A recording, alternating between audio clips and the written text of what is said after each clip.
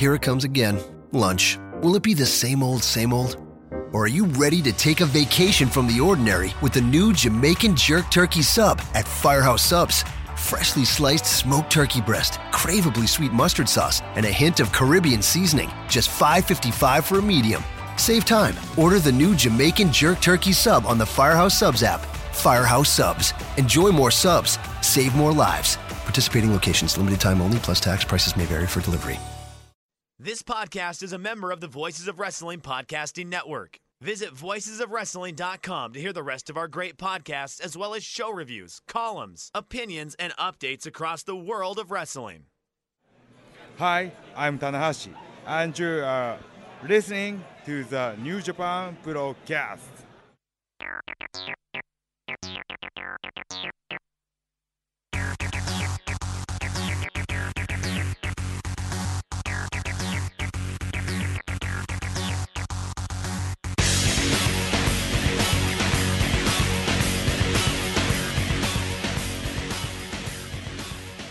All right, everyone.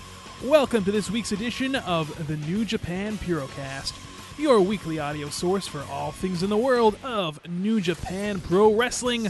My name is Colin Miller, being joined alongside Mr. Damon McDonald. It is Sunday, May 8th, and today we are going to review the 5-3 Wrestling Dontaku show that was headlined by a stellar main event featuring Tetsuya Naito versus Tomohiro Ishii, which went over a half hour. We're also going to talk about the lineups for the upcoming Best of the Super Juniors 23, and we have some matches already announced for Dominion at Osaka-jo Hall. So, Damon, how are you today? It is a wonderful day. I'm sitting here giggling under my breath as you're doing the open because I did have a little side bet with one of our Twitter followers and listeners for the Clean Jeans Colin Miller, but we didn't get that this we didn't get that this week. But I'm not gonna walk out. I'm not gonna storm out of the show. So I'm in for the long haul. But what kind of world do we live in where a man gets made fun of for washing his jeans? I don't know. I just think it's the funniest thing in the world at this point. I can't stop giggling about it. But anywho, it's the Purocast, everyone, and we say that annoyingly to some listeners as well. So Purocast, if you're so inclined. Yeah, it's a stacked show. Dontaku, big show. The juniors. That's going to be an excellent couple weeks of professional style wrestling. We're coming up into the summer months, Colin Miller, and you know what that means. We got a lot of great stuff from a lot of different promotions. I'm kind of going through, as I do at the beginning of every month, I have my little paper calendar, and I go through and kind of see all the stuff that's being broadcasted on all these Japanese networks. So I kind of map out what I'm going to watch, what I need to catch, what I want to see, all that fun stuff. And Christ, May's loaded. And just a sneak peek into June, man, we've got some great shit coming around the corner. And again, we haven't even scratched the surface of G1, all the summer stuff with the Ring of Honor in New Japan. Super J Cup. Can you believe that? We're rocking. We're rocking and rolling. So it's going to be fun. We can hop right in. We're going to have a solid show.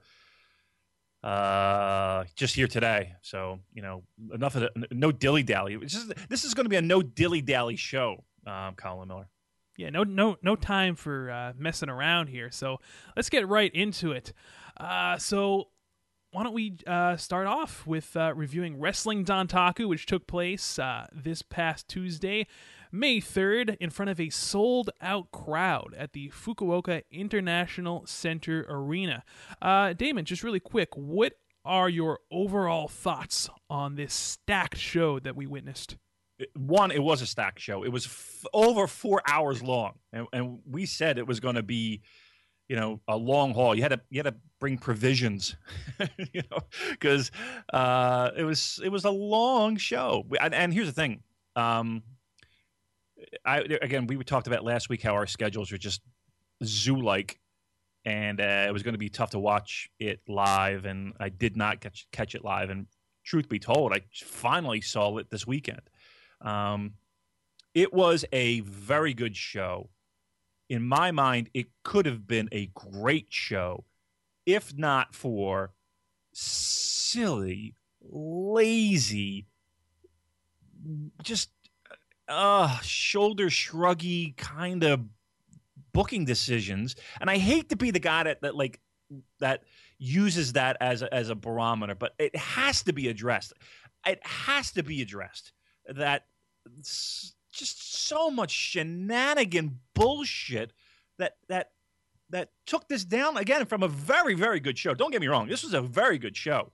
It could have been a great show if not for just some of the lazy, harebrained fucking just shenanigans. And we say that word a lot going on. And I'm seeing a little too much of it. Maybe this show is just my breaking point column, but enough is enough.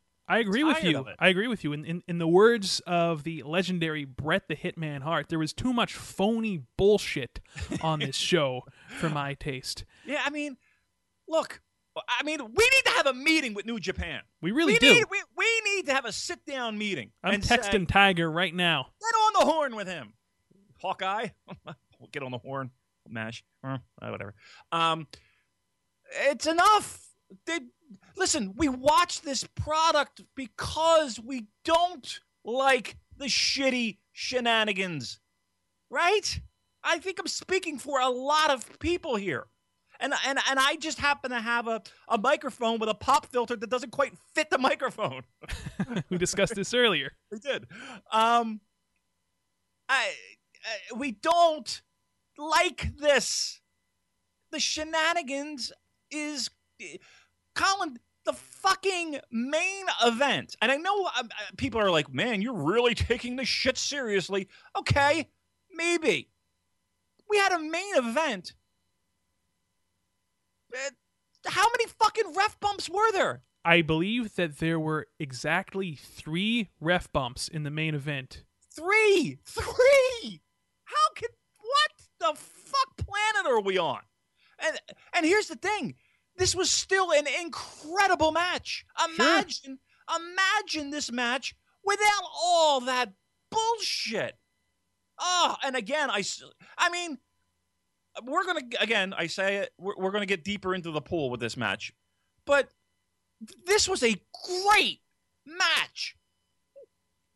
I don't want to say destroyed, but really dinged up and battered because of this crazy fucking idea that this is something that people want. Did you hear that crowd? It killed them when that shit started. It really did. And there were boos, but there are boos, and then there are fuck this shit boos.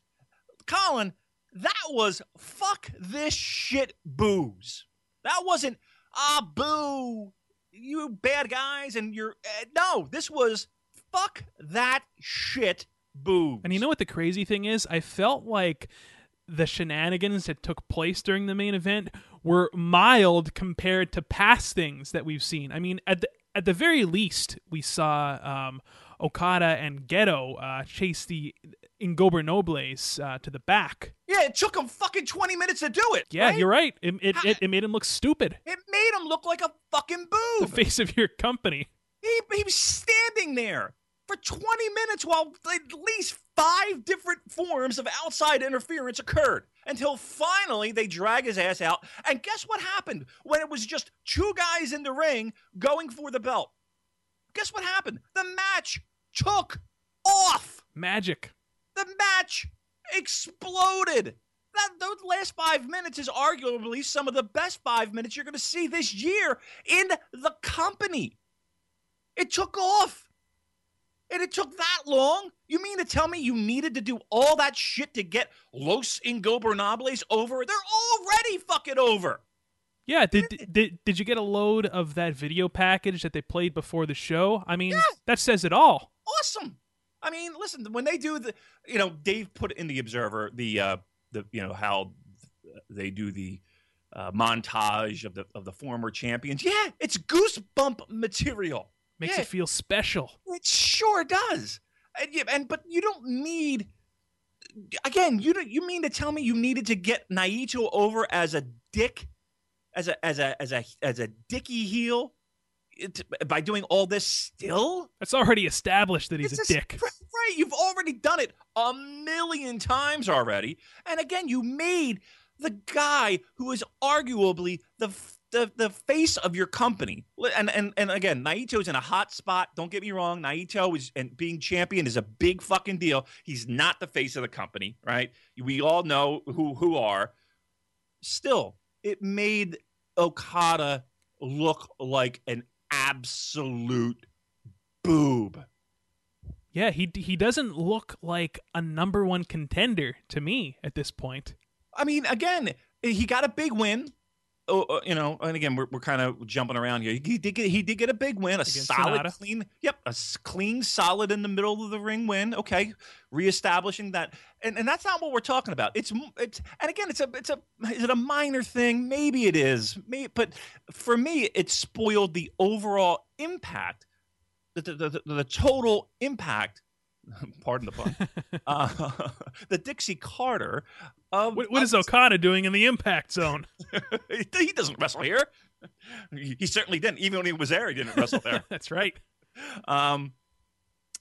It spoiled what could have been. There's a lot of great matches in this company this year. A lot, and this could have been in the running if the last 5-10 minutes were any indication. This was great. This was fantastic. This was over 4 stars.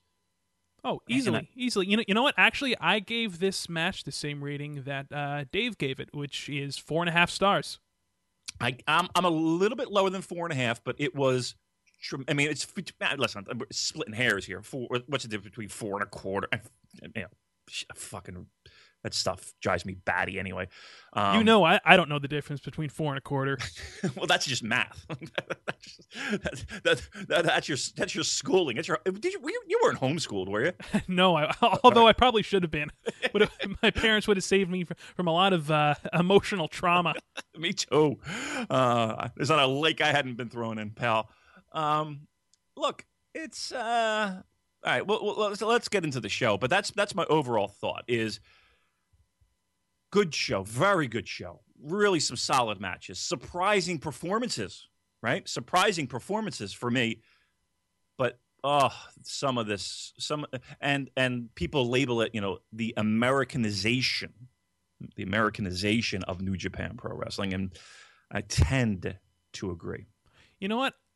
I never agreed with that in the past, but now after seeing this show and previous matches where all of this, again, phony bullshit is going on, I'm starting to lean that way, and this is getting me very concerned about one of my favorite events of the year, which is Dominion. I mean, last year's Dominion was probably my second favorite pay-per-view from New Japan, and we have 3 matches announced for it now, and I'm worried about the 2 main events because of some of the shit that we saw at Dontaku. And just to echo kind of what you were saying, we get people all the time, new Twitter followers who say, hey, I recently got into New Japan and I discovered the Purocast. Thank you guys for what you do. The reason that these fans are getting into New Japan is because when you watch New Japan, it feels like a sport. It feels real. It harkens back to the old days of pro wrestling where you would sit down and you could suspend your disbelief, and it feels like this is a real contest. Well, shit like this really takes your mind out of that zone. But we're going to talk more about this as we get into it. Let's start off with the first match here. To kick off the show, we saw a tag team match featuring the team of Bad Luck Fale and Yujiro Takahashi taking on Captain New Japan and Juice Robinson. Look, there's nothing we can say about this match. We saw Fale pick up the win after he hit the grenade on Captain New Japan, but I will say one of the funniest things ever was watching Juice Robinson just walk out and leave Captain New Japan in the ring like a piece of shit. He just left him there for dead. He did. I did notice that myself. He wanted no parts of cleaning up that mess. That there was no drape the arm over the shoulder. I'll help you to the back. He was like, fuck this noise. I am out. All right. Yeah, and even the beginning of the match, this whole match seemed like it was another example of a Fale showcase, right? The camera was on Fale the entire walk to the ring, except for when Taka was, front and center, doing his shtick to the ring. Combing his hair. And again, this company wants nothing to do with this guy anymore. Right? He is an afterthought. No girl, no nothing. He's the ultimate non-factor in a group that is quickly becoming a non-factor. What was the match? 3 minutes? Which is fine because the show itself went in 4 hours and 20 minutes. Not even, Damon. This match was 2 minutes and 26 seconds. Yeah, and thank God, right? I think it did exactly what it needed to do. Did we want it to go like 5 minutes? I didn't want it to go a second longer than what it did. Fale, grenade, boom, 1, 2, 3. Captain New Japan really he stinks. He really does. And the thing about it is like there are wrestlers that I like more than others, but Captain New Japan just seems to me like and this is coming from me, mind you, so completely unathletic. It's almost laughable, like how he gets in his own way unintentionally. They could wheel you out there and put you in the Captain New Japan suit, and I think you could do a better job. I don't want to shock anyone. I am Captain New Japan. I knew it. It's me. It's me, Austin. It was me all along. It was me all along. Yeah, horseshit match. Fale did exactly what it needed to be done. It could have gone no other way. Juice Robinson likes to say motherfucker a lot. Yeah, I was going to say my favorite part of this match was when Juice Robinson called Yujiro a motherfucker. He loves it. Count the motherfuckers. Every match he's throwing it. The MF bombs are so is flying. Gedo for that matter. I think that's where he learned it from. Probably. I think Juice was like, what's a motherfucker? And Gedo had to explain him. And he's like, I'm going to use that. Heel heat. Nah. I mean, this was... we're not even giving it a star, are we? No. You know what Meltzer gave this? Nah. Dud. Did he? Did he go full dud? Yep, full dud. Full on Jenna Maraska. I haven't seen the dud in a while. Good for Dave. He's throwing the flames. Yeah, I'm in his camp. I'll go full dud. Sure, why not? It stunk. All right, so the next match, we saw the team of Sakuraba, Yoshihashi, Will Ospreay, and Gedo take on Tiger Mask, Ryusuke Taguchi, David Finlay, and Jay White. I thought that this was a very good match. You know what? If they should have put this as the opener and just have taken the Fale Takahashi match off the card, because I would have liked to have seen this one go a few more minutes. Jay White has always looked great. And you know who else looked great, especially when he was wrestling against Will Ospreay? David Finlay. Yeah, absolutely. I'd love to see these two guys have a one-on-one contest. I agree. I wish they would have shaved off the opening match, just totally pre-showed that shit. There is no pre-show, by the way. And given this one a little bit more time, because I think it could have been even better than it was. And this wasn't fantastic by any stretch of the imagination, but it was good. It was all right. All right? And I agree with you on the second point. The two guys that made the most of their opportunities in the ring was obviously Will Ospreay, who, just so we sit and we fawn over Will Ospreay, but he's the belle of the ball. He is the belle of the ball, and anytime he's in the ring, I am watching. You know what I mean? There are guys where your match is on and you're going to the phone, right? You're checking your mail, you're checking whatever, Facebook, whatever. You're checking Friendster, MySpace, yeah, whatever. Right? Don't check that. There's probably no one there. Colin live periscoping from the bathroom. Right. I'm making a salmon fillet. But Ospreay and Finlay, they made the most of their opportunity in the ring, and when they were in, it was it went up 3 gears. It went a million miles an hour, which was fun. Taguchi, Colin, you're not going to do it, but I'm going to ask that you watch this match again, just for the sole purpose. Point out, I'm going to set the over-under number. I'm going to set the over-under number at 1. And that 1 represents how many maneuvers Ryusuke Taguchi performed that did not involve either performed or sold, not involving his ass. Probably none.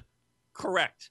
Not a single thing that man did in that ring on that particular evening involved anything other than his ass. That's saying something. You know what they should do? They should change Taguchi's music to Billy Gunn's old theme. Ass man. I'm an ass man. There you go. That which is maybe the most cringeworthy entrance music of any human being ever. If you want to westernize this product, we have to bring let's go back all that out. theme. Yeah, but he did not. He didn't do a chin lock. He didn't do an arm bar, a wrist lock, nothing. Nope. Everything was ass, which again is saying something. Everybody else, Sakuraba and was it Sakuraba and Tiger Mask in the beginning where they were doing those exchanging of the kicks, and it kind of got interesting in the sense of it. They were starting to get a little pissed off at each other. It felt like, and then Tiger Mask tags right out. I was like, oh, come on, this is. More of this. There's no reason for you to tag out. Again, this was a Finley Ospreay showcase for me. Everything else was okay. Yeah. The final moments of this match with Ospreay and Finley were great. We saw Ospreay do like a handspring moonsault to the outside, which apparently is called a space flying tiger drop. Yep. It's an oldie but goodie. The great Sasuke, depending upon how you want to emphasize your syllables. He was pretty famous for popping that move out. So, awesome stuff. Yep. And he pinned Finley with a springboard diamond cutter, which was pretty cool. So there you go. Will Ospreay picking up the win for his team. I'm sorry, not to. I just wanted to make the one. Of course, the European forearm. And the way that Ospreay sold it by literally doing a flip. That was awesome. It was pretty great. And it was maybe one of those cases where it was like Shawn Michael-esque of the oversell. But that was like when Shawn faced Hogan at SummerSlam. Yeah, we're just bumping like a bitch. Who I also liked, who sold a lot, and again, we're talking a lot of, being that this is like, we're going to go all out Americanized Purecast today, guys. We're going to Kenny Omega this shit. Right. We're going to, I loved Kurt Hennig's bumps. Kurt Hennig's bumps when he would go into the turnbuckle. He was always good with that. But yeah, I noticed that one European forearm that was sold to, again, Hennig Michaels, performance there. All right, very good. And that's the second match.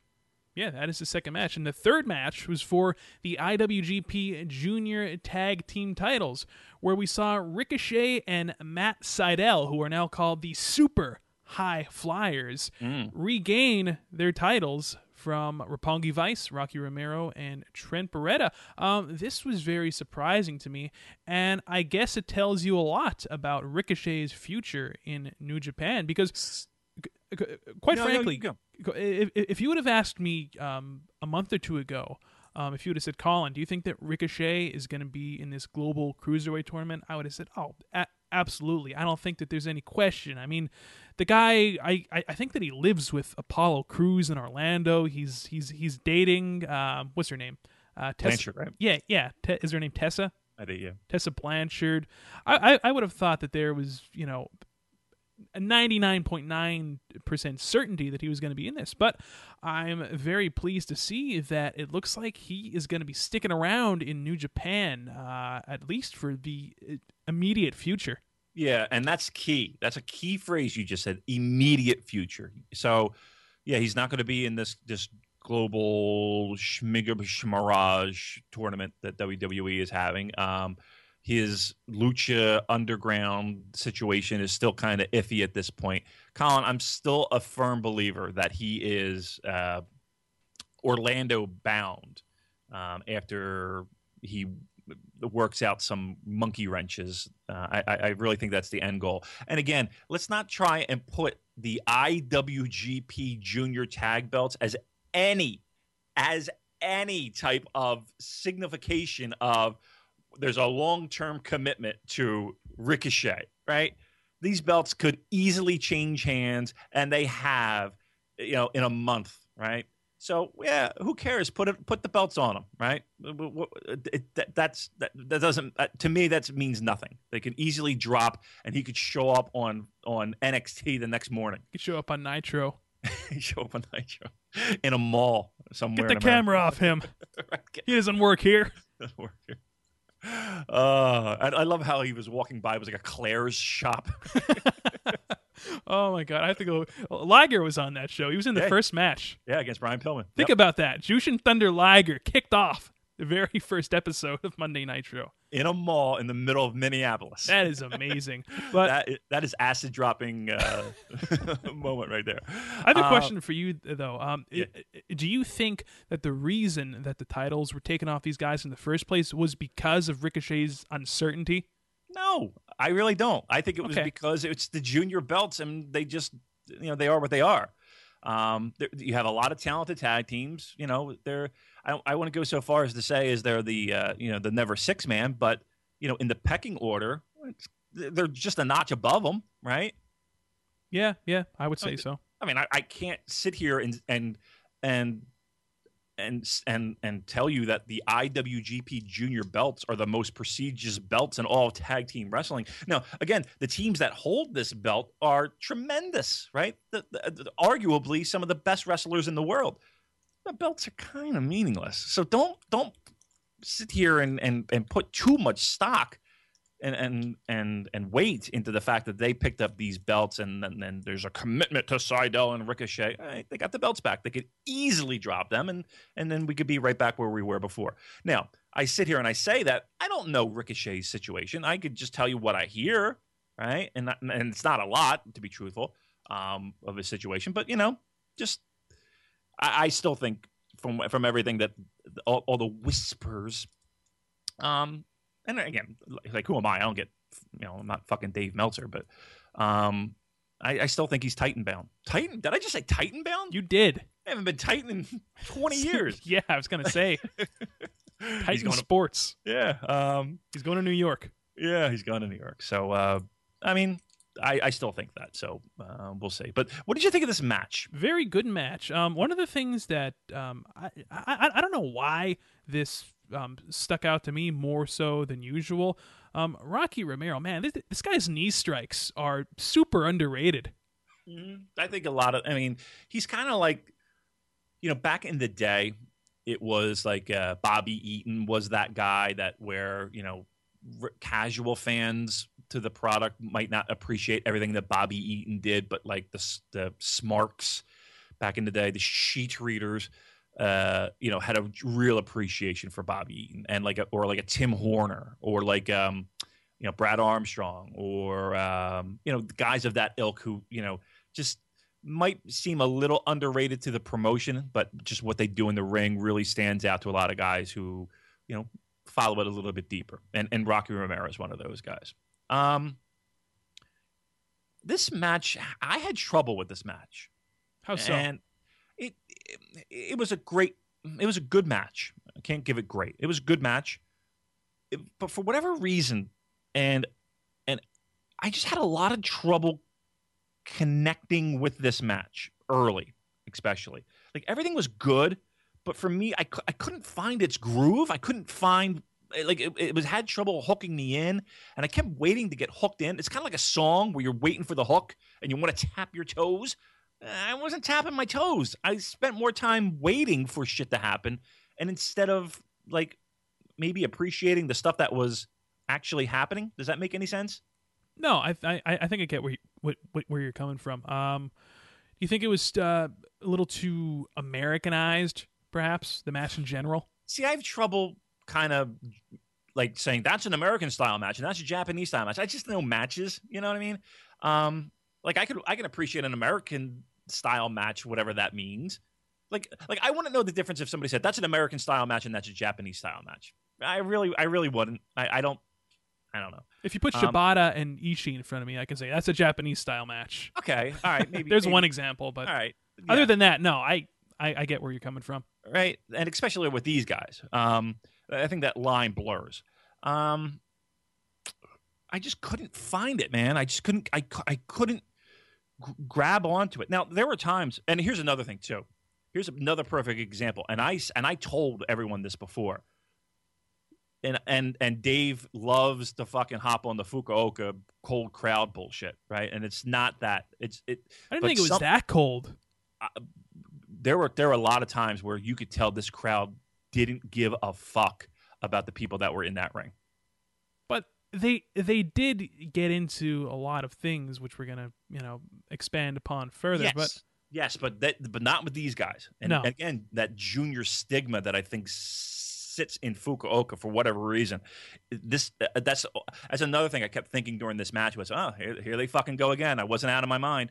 Yeah, I mean that was it. Now here's like when they did that big spot in the middle of the match. It was like I think it was Trent Beretta did one of those knee strikes after a hot move.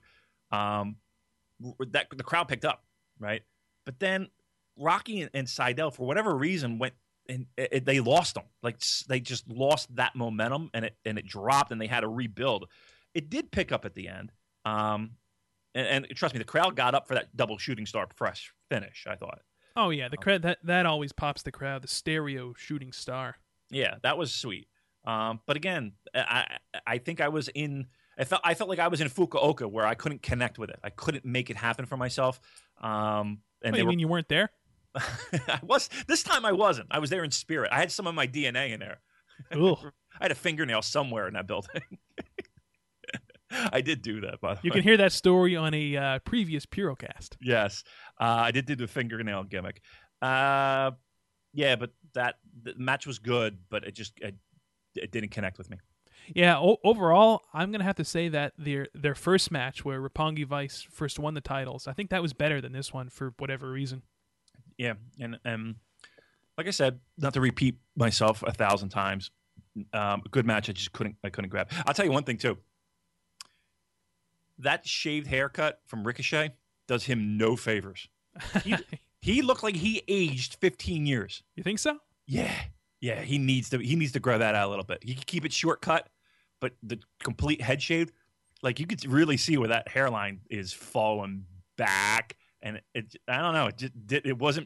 It didn't do him no favors. He's a young guy. He's my age. Yeah, he looked like he aged 15 years. Yeah, grow it out a little bit, Rico. Grow it out.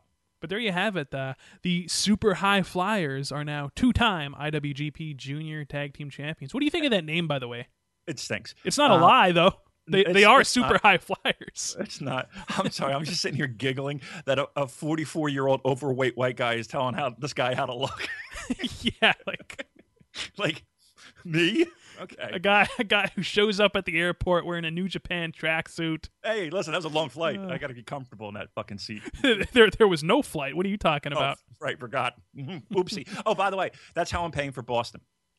So I'm going to use that. I'm going to use that voucher, and I'm just going to throw in a couple bucks. I'm going first class to Boston, kids. All right. Well, good luck getting there, pal. I know. I'll see you all there on the Tuesday. The show's on what, Sunday? I can walk there quicker. You're gonna end up in Toledo somewhere at a Holiday Inn. We should have bets. We should have a contest to see if I do this, where I wind up first. What city I wind up with first, and then go from there. Now that is a good idea. We just have to figure out what the winner gets. Well, you know what? I'm going to this Ring of Honor show in New York this next weekend. This coming Saturday, the 14th, 17th, whatever it is. And you know me, I'm going to get stupid gimmicks. I'm going to spend $200 on people that I have like 700 things signed already because that's just what I do. You're a nut. I am a nut. I'm a psychopath. Maybe I get something, right? Maybe I get a little autograph 8x10, right? Maybe one of those is a giveaway. Huh? Hey, not a bad idea. Not a bad idea for you. I did have one idea for a future contest in mind. Let's do a live production meeting. Want to do a live production meeting? Yeah, you want to talk about the Okay, so you had posted that picture on your Facebook last week of you behind the commentating team at the Fukuoka show from last year. Yeah, Find the American. Here's my idea.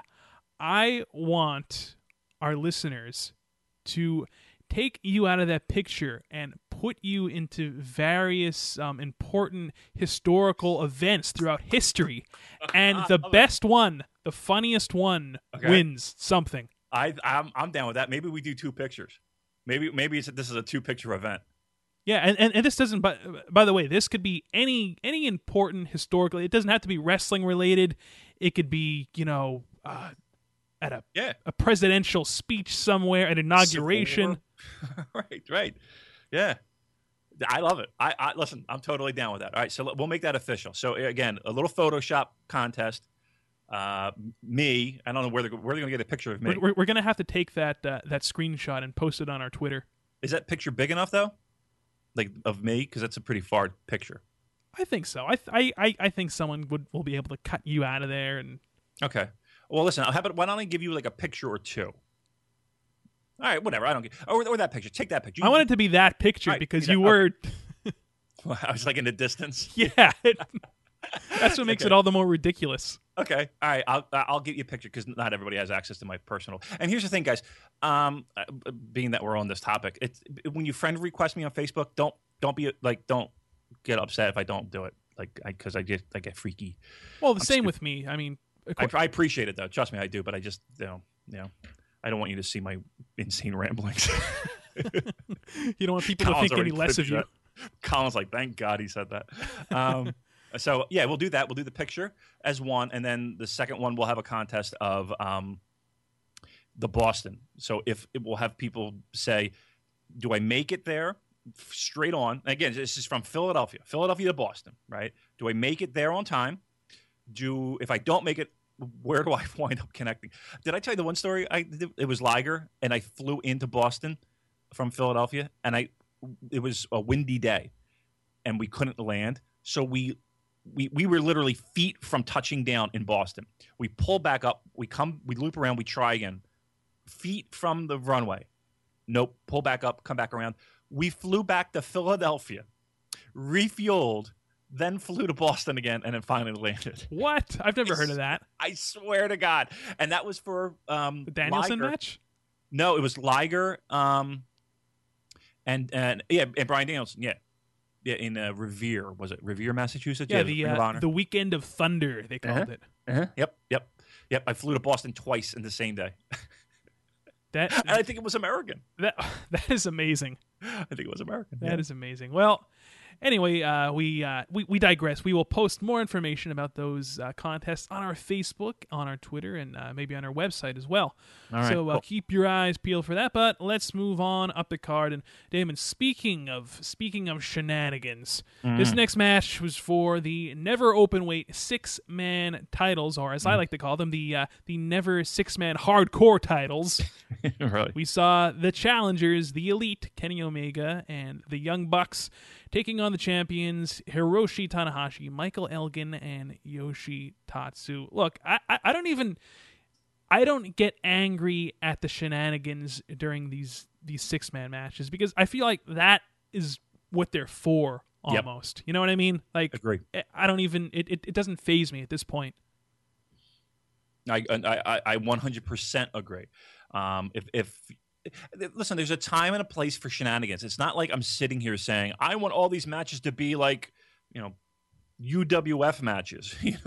I want Akira Maeda like worked shoots. I'm not saying that, but in the same breath, I don't want fucking hustle. You know what I mean? Like, there is a time and a place. And again, if you're gonna have shenanigans, this is a perfect example of shenanigans. Let it flow, kids. Bring out your trash cans. Bring out your horse shit. I will say this. Who was the most over person in this match? Well, let me take that back. Who was the most over in this match? The most over person in this match? I'm going to have to say... No. Let me rephrase. Okay.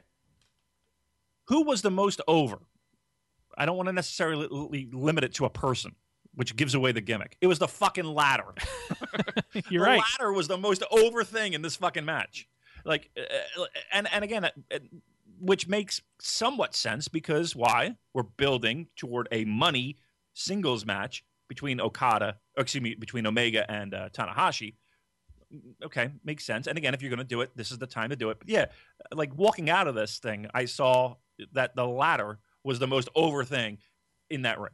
And by the way, that match, I am equal parts excited, equal parts concerned, and I'll get into that in a bit. But look, these matches, these 6-man matches, especially the Elite versus Tanahashi and Elgin and Yoshitatsu, every time they've been in the ring together, it has been, at the very least, fun. I mean, we saw a lot of good spots in this match, and I love the fact that the crowd knows to do the Terminator spot at this point. That is one of my favorite things that these guys do.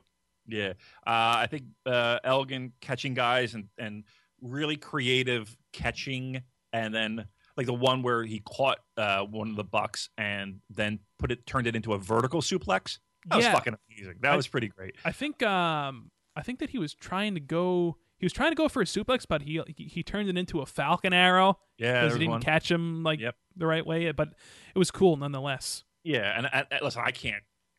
You know what I mean? The fact that they're even attempting that move and pulling it off the way that they did, you're catching a human being flying through the air perfectly so that they can, then position themselves upside down. There's a lot of physics going on there. I cannot do that. No, neither can I. That's why I don't attempt that. No.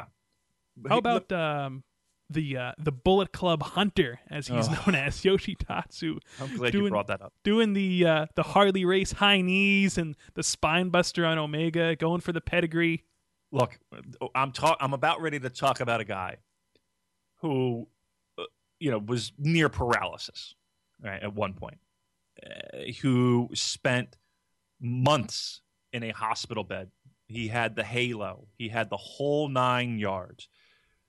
So this is certainly in no way, shape, or form me sitting here laying the boots to Yoshitatsu. But there is a lot of ring rust on that guy right now. He was out of position more times than he was in position in this match. He looked like a deer in headlights at some points. Like he could not keep up. He looked lost a couple times. And you could see it in his eyes, like, I don't know what the fuck where I'm supposed to be right now, because there's a lot going on. This is a Young Bucks, Omega, these guys have worked together a lot, and they kind of know the spots. They know where to be, and there's a lot of trust going on with some of these spots. We just talked about the one. He looked out of place, and this Hunter thing. This Bullet Club Hunter. You know who else had the Bullet Club Hunter shit on? Oh, Captain New Japan. Yeah. Literally the lowest bottom feeder, and he's in, and whether he's aligned with him or not, there's still that connection. And we're in this, they're wearing the same shit. He needs a little more time. He needs a little more time. And this was a match where I thought maybe there shouldn't be a lot of heavy lifting that he's doing. You're in a 6-man tag. Keep him out just for like big spots. You know what I mean? Like big, safe comeback spots. Like he's the guy getting the heat in the match in the beginning, and I'm like, why is he the one? I mean, that makes no sense to me. Yeah, like he kind of sticks out like a sore thumb in this Elgin Tanahashi team. Yeah, he absolutely is the weak link. And again, this is a second match. I get that, guys. So don't come down to me, burying a guy who's, second match after all that time off. But yeah, I mean, calling a spade, he looked rusty. We'll call it rusty. While we're on the subject of Yoshitatsu, on last week's episode, I read something that Chris Charlton translated from an interview that Yoshitatsu did with Gong Magazine. And last week I was talking about where he was discussing the differences in the locker rooms between WWE and NJPW. I'd like to read something right now because I find this very interesting, and he finally broke his silence regarding the Styles Clash. So, Damon, if you would allow me just to read this excerpt that was translated. No need to ask. You go right ahead. I think that you're the host of the show. I am the host of the show. But okay, here we go. So he said, "I've never said this, but here it is. Look, I know how to take a Styles Clash. Of course, I don't know how. This is Yoshitatsu talking. Oh, well, I'm questioning that too. Okay, go ahead. Of course I do, regardless of how many times I read the opposite in social media. I know how the move works. I do, but Okay, I'm just saying. You know, I'm not the one with the fucking halo. But go ahead. Go ahead. But a wrestler's instinct is to tuck your head. In that moment, my instincts beat my judgment. It's not that I didn't know, and I've never said that the move should be banned or never used. I just feel it should be known that the Styles Clash is a very dangerous move. It's broken at least 4 necks worldwide. It's just one of those 4. My name has gotten around a lot more, so it falls on me to say these things. I really had no idea it was broken. It barely hurt, to be honest. I thought I'd pulled a muscle, and that if I went to the hospital, they'd just take an x-ray and send me away. So I didn't go.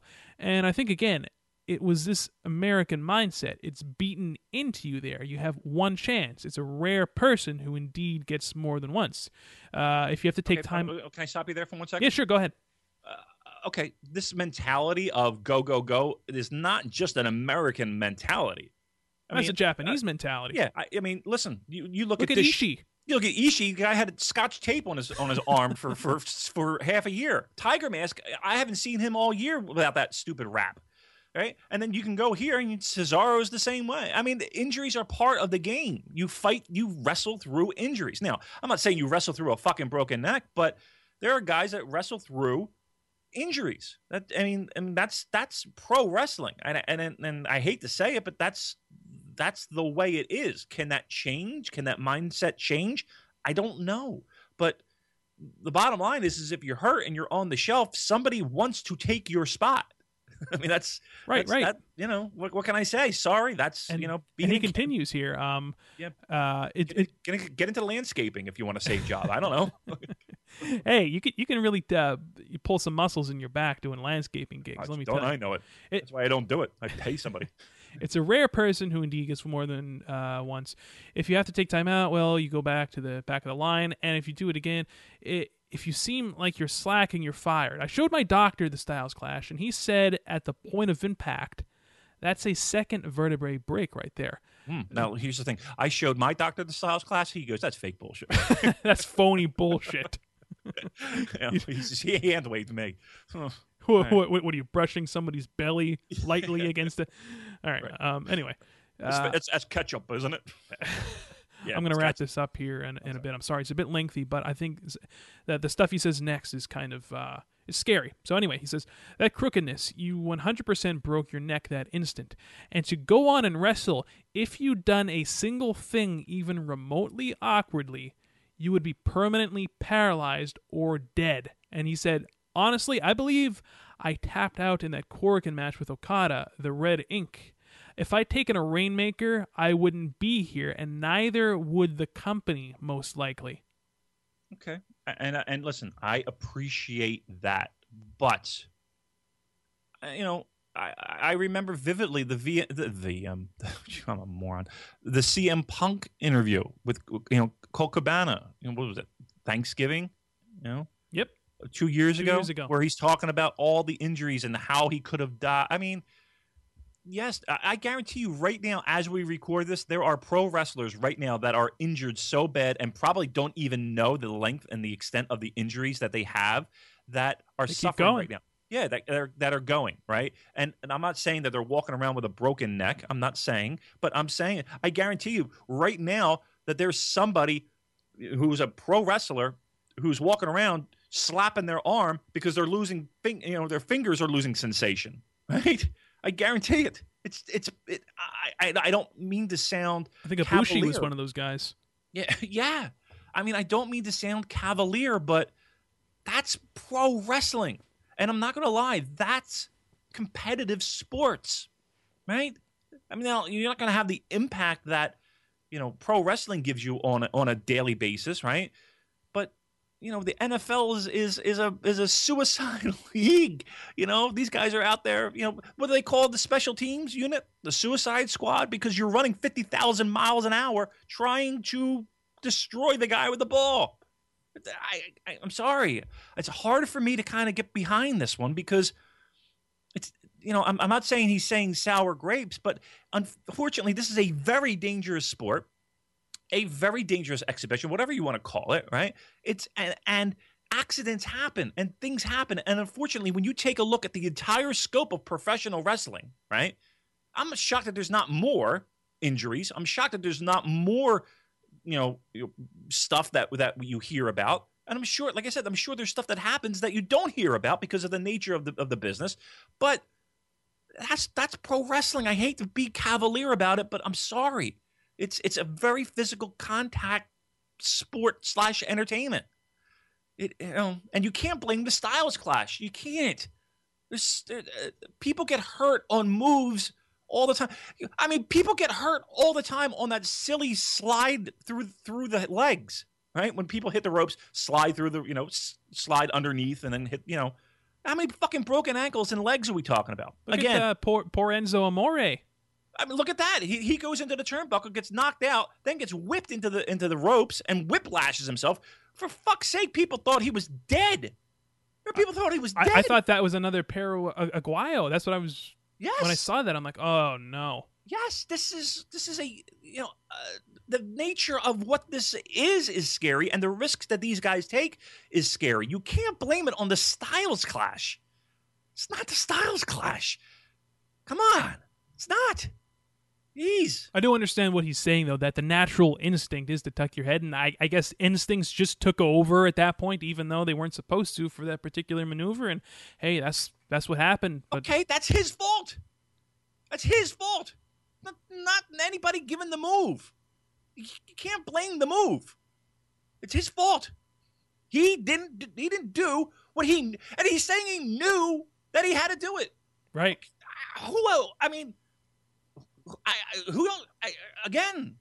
I feel terrible for the injury. I felt so sad for him when he was tweeting in the hospital. I felt horrible for the guy. You could tell that it was depressing for the guy. You could tell it was sad for the guy. He was really struggling with it. I mean, we talked to Kevin Kelly. He struggled with it. He still struggles with it. You can't blame the Styles Clash. You just can't. Well, regardless, I just thought that was a bit of interesting commentary there by Yoshitatsu in that issue of Gong. And again, that was translated by Chris Charlton. You can follow him on Twitter at ReasonJP. But just to wrap up the rest of this match here. So we saw Yoshitatsu tease the pedigree on Omega.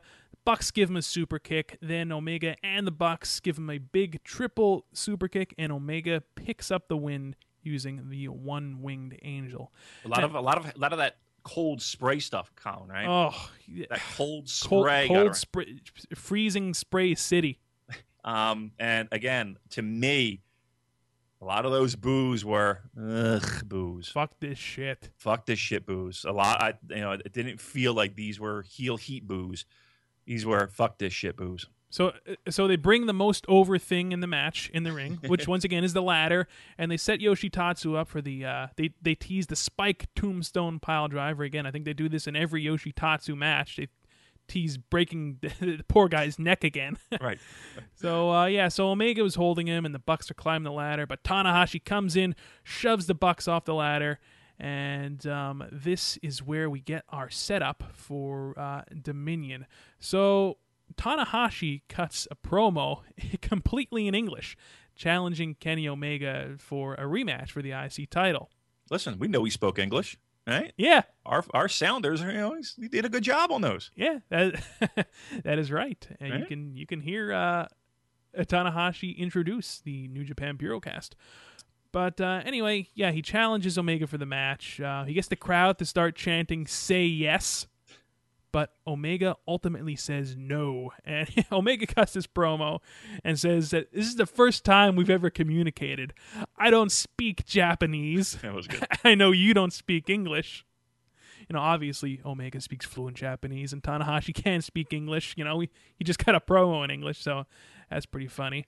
The whole thing was in English, right? Yeah, the entire promo that Tanahashi cut was in English. Right. Meltzer had a good line. I did see this.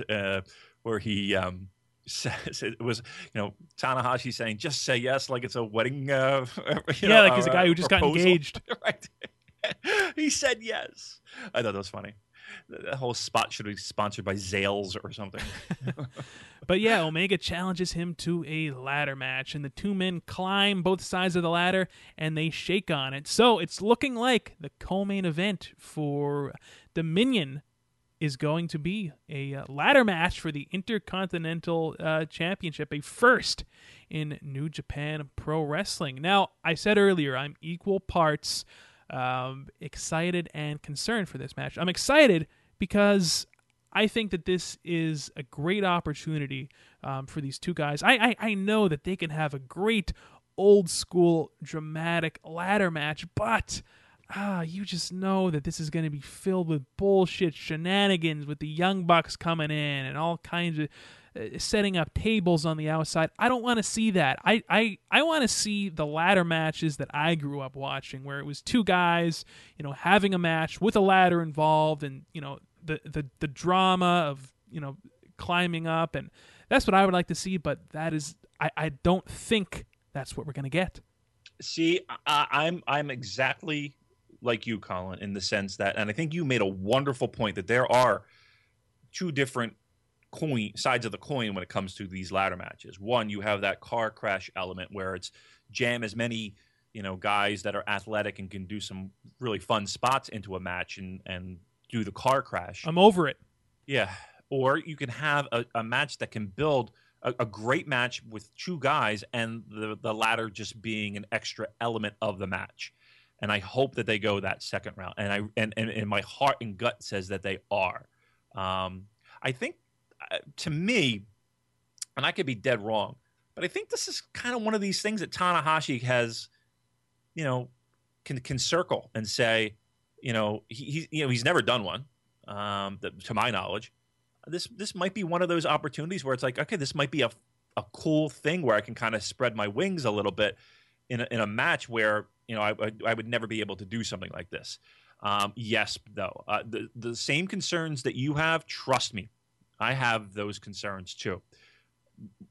I'm looking for a great match with the ladder being an extra component, as opposed to the ladder once again being the focal point of this fucking match. And it turning into that car crash. Right. I don't want to see broomsticks being shoved up people's assholes, right, and garbage cans and tables. Just at least not in my New Japan Pro Wrestling. Yeah, no, not outside of that realm. I'm kind of into that. That might be cool. I'd like to see that. It's not for every demographic, but no, certainly not. There are certain sites where you can really find the broomstick stuff. So. Yeah, I'm right there with you though, man. It is a slippery slope, as they say, and it could. I don't want to. And here's the thing too. I've heard someone else say this, and not necessarily that I agree with it, but is this a example of Gedo maybe burning out a little bit, maybe I don't want to say running out of ideas, but running out of ideas and kind of going to this world that he hasn't necessarily dug that deep into. Again, Bullet Club, it's been around for a few years, and it's very dry similar. As toast. The outside interference stuff. It's dry as toast now, but listen, you can't discount what it was, and there was a lot of American styleness in there. Is the ladder match though? Is this an example of Gedo just kind of like grasping at straws, peering out? Listen, being a booker, that's tough. That's tough, man. Oh. There's a lot of balls you're juggling, especially when you get to G1 season. I don't know how that guy sleeps. Yeah. I mean, in any of these tournaments, and again, I don't know if like Liger is helping book the junior stuff. I don't think he is. Yeah, I mean, you get burned out, and you get burnt out very quickly. If you look at the history of professional wrestling, he's had this book for a while. He's had this book for a long time. And again, the heavyweights, you can't knock what he's done. He's resurrected the company. He has done a tremendous job. I don't want to discount that. But there is a time and a place where you kind of see patterns in booking where it I don't want to say lazy, but you just kind of, I guess the easy example everyone can kind of point a finger to is like the Dusty finishes, right, with Crockett. The way that, it might have been hot in certain cities and certain times, but when you keep going to the well, it kind of burns out the city. Okay, maybe it's a good example, maybe it's a bad example, but it is an example of a booker that's kind of reached the end of his creativity. And I kind of feel like, okay, we're going for this ladder match, and it is one element, but if you stack up all these other different things that go along with it, the Los Ingobernables, Bullet Club, the constant interference, the shenanigans, Kenny Omega on top, is this an example of Gedo kind of reaching for somebody else's ideas and trying to incorporate it here? I saw some comments on various Facebook groups. A lot of people are outraged, quite frankly, that there is going to be a ladder match in New Japan Pro Wrestling. I'm not. Look, I think that it's cool that we're going to see the first ever ladder match in New Japan. And, like I said, if they keep the shenanigans, to a minimum and just let these two artists go out there and have the best match that they can, I think that this could be a match of the year contender. However, as far as Gedo, his creativity drying up, I think when we see, at the point that we see like a broomstick on a pole match, then we can say, all right, this is right. I'm not saying we're going to get Russo-esque. Right. You're right. I agree. But I mean, I'm not against trying this, is what I'm trying to say. I'm not against, why not have a ladder match? Because with the talent that you have, and I just don't think you need it. No, you don't need it. But why have it? What to me, the ladder match.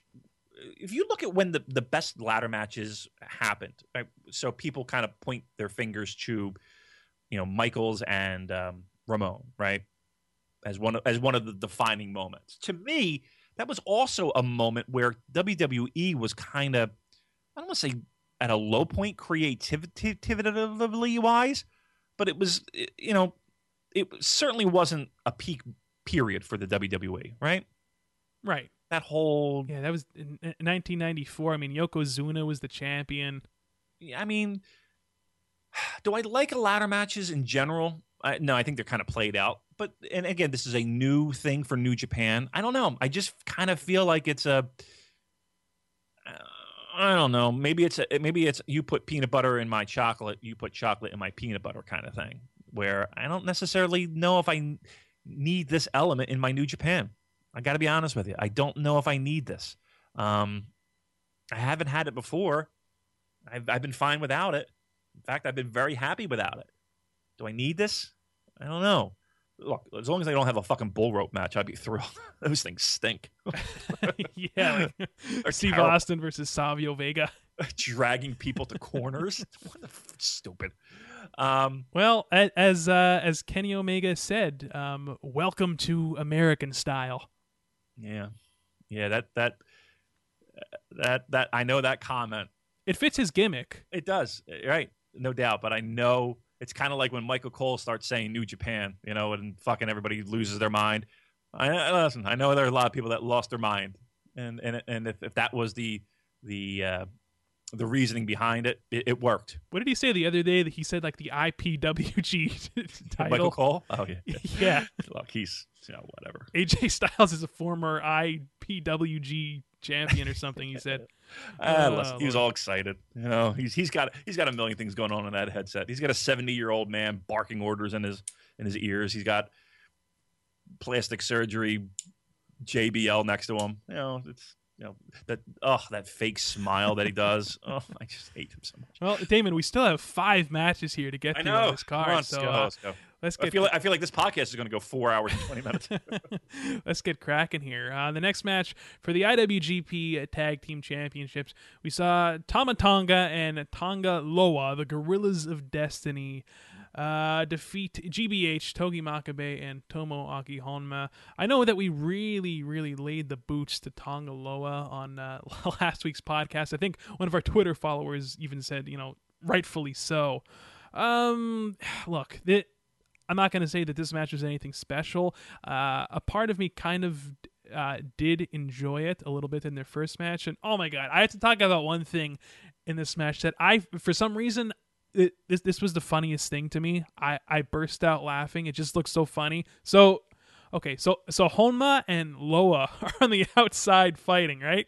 Mm-hmm. They're in the aisleway, and the referee, is counting, and Honma just starts booking for it. He just starts running, and before he gets to the ring, he closes the gate and he locks it. And Tonga Loa is just like jumps. So I thought that was the most hysterical thing for whatever reason. It probably wasn't funny at all. No, it was funny because I could just picture, like, was it Loa that was out there? I could just picture him being like, that motherfucker locked the gate. I got to jump over this thing. Yeah. Hey, oh my God. Right. I can see him. This match was worth being on the card for that spot. I love that. I did enjoy that as well. Look, you're right. We did lay the boots to them, and rightfully so, because this match was poop. Yeah, this was a 2-star match. I can't pronounce, Tonga Loa, even though it's spelled Tangaroa, but we won't go off on that. I'm calling him Demolition Shit. It's Demolition Tonga and Demolition Shit. Oh God. And here's the thing. How about Honma? Honma, whichever you prefer. I say differently every sentence. He's had a real shit year. Yeah, he really has. I didn't even realize it until you said it. I'm like, you know what? You're right. He's had a fucking. He has dropped like a fucking after cheese party turd. And he had a great 2015. Yes, that was his year. He had a great 2014. Yeah. Yeah. Now he's, oh God, him and I just want to see him and Makabe kind of go their separate ways at this point. Me too. Oh, thank God it's almost G1 season. That's all I could say. Yeah. You said it, because he needs something, because talk about just a sinker of a year, a sinker and a stinker. And he's stuck in this tag team, and he had a decent match at the Dome with Gallows and Anderson. He had a decent match following it up. Again, nothing great, but again, I would say those were good matches. Let's say they're good. Yeah, okay. I'll give you the good. He's not had a great year. He has not had a great year. And this match, not great. Colin, I'm going to tell you a true story. True story with Damon McDonald. Right. We need a sounder for that. So I'm sitting watching this match, and it was quiet. Like, all you heard was their goofy music, GODs, and nothing else in the crowd. Nobody gave a shit. The crowd was negative on the noise meter. There was nothing. There was not a peep. I heard somebody breathing in the 16th row, and I hear this like little subtle, very subtle, and I'm like, what the fuck is that noise? And it kept going and going. And I'm like, my office is here, and like, so I have a bathroom that kind of sits out on the side. And I'm like, there's something wrong with my fucking faucet. And it sounds like water's dripping. And I'm looking around. I was like, it's not raining, luckily, this week. This week is nothing but rain, but it wasn't raining at this time. Don't even get me started. I was like, is my roof leaking? Like, what the fuck? It sounds like... I'm like, what? And I look, like, this is all in a matter of a couple of moments now. I look in my bathroom, and like, because I could have sworn it was my faucet leaking. Nothing. And I'm like, what the fuck? And then when I walked back in the office, I'm right near the TV. It wasn't. It was them walking to the ring, and it was this very subtle beat in the music. That's how quiet it was for this fucking crowd. They couldn't have cared less. It was brutal. Oh. Well, let's be honest. What is there to sink your teeth into here? Zilch show. There's nothing. I mean, look, we saw the finish. Tama Tonga and Tonga Loa hit the DDT, which they call that guerrilla warfare. Damon, they call this guerrilla warfare. I feel like Michael Cole, and they retain their tag team titles. I mean, what's next for Tama Tonga and Tonga Loa? Like, who are we going to see them, face at Dominion? That was my fear, right? Didn't I sit here last week and say, okay, if they win, who's next? They got nobody. They have who's next? It's you know what it is. To me, it's got to be like a Ring of Honor guy set. Those are the only people that I can see making any type of splash or headway or whatever. Wait, I know this is a stupid question, but the belts have changed so many times. Who's the Never Champs? The 6-man. The Never 6-man champs are the Elite. Okay, so they have the belts. Okay, so maybe Tanahashi. Well, no, Tanahashi's going for the ladder match. Yeah, right. He's going for the IC title. So Elgin Yoshitatsu. Look, that doesn't sound very attractive to me. No, I'll be honest. Not at all. Who? Tenkosi? Oh, are we going to go down that road? Are we going down that road again, Colin? I think we might be. I don't want to beat a dead horse, but again, it's really look. If you want to if you want to continue this theme of westernizing the product, how about we, do a title unification here? The undisputed IWGP Tag Team Champions. Just make them open weight, and I don't want to see your problems solved, but. What an absolute in a period where this company is really smoking. What an absolute train wreck. What an absolute dumpster fire this heavyweight tag division is.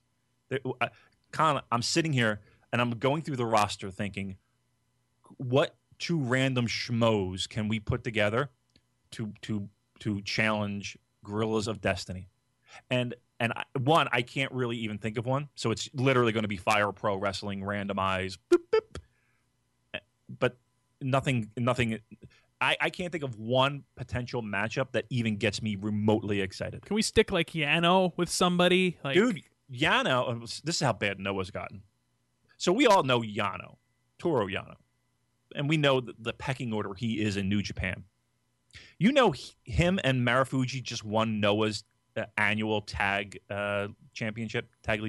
I do not follow Noah, so I did not know that. Yeah, so imagine that. Imagine how just this crazy Noah's. We don't talk a lot about Noah here, and I know you don't watch a lot. I watch a bit just because it's gotten to the point where it's just like, oh my god. The 2000s I used to. Yeah, they beat KES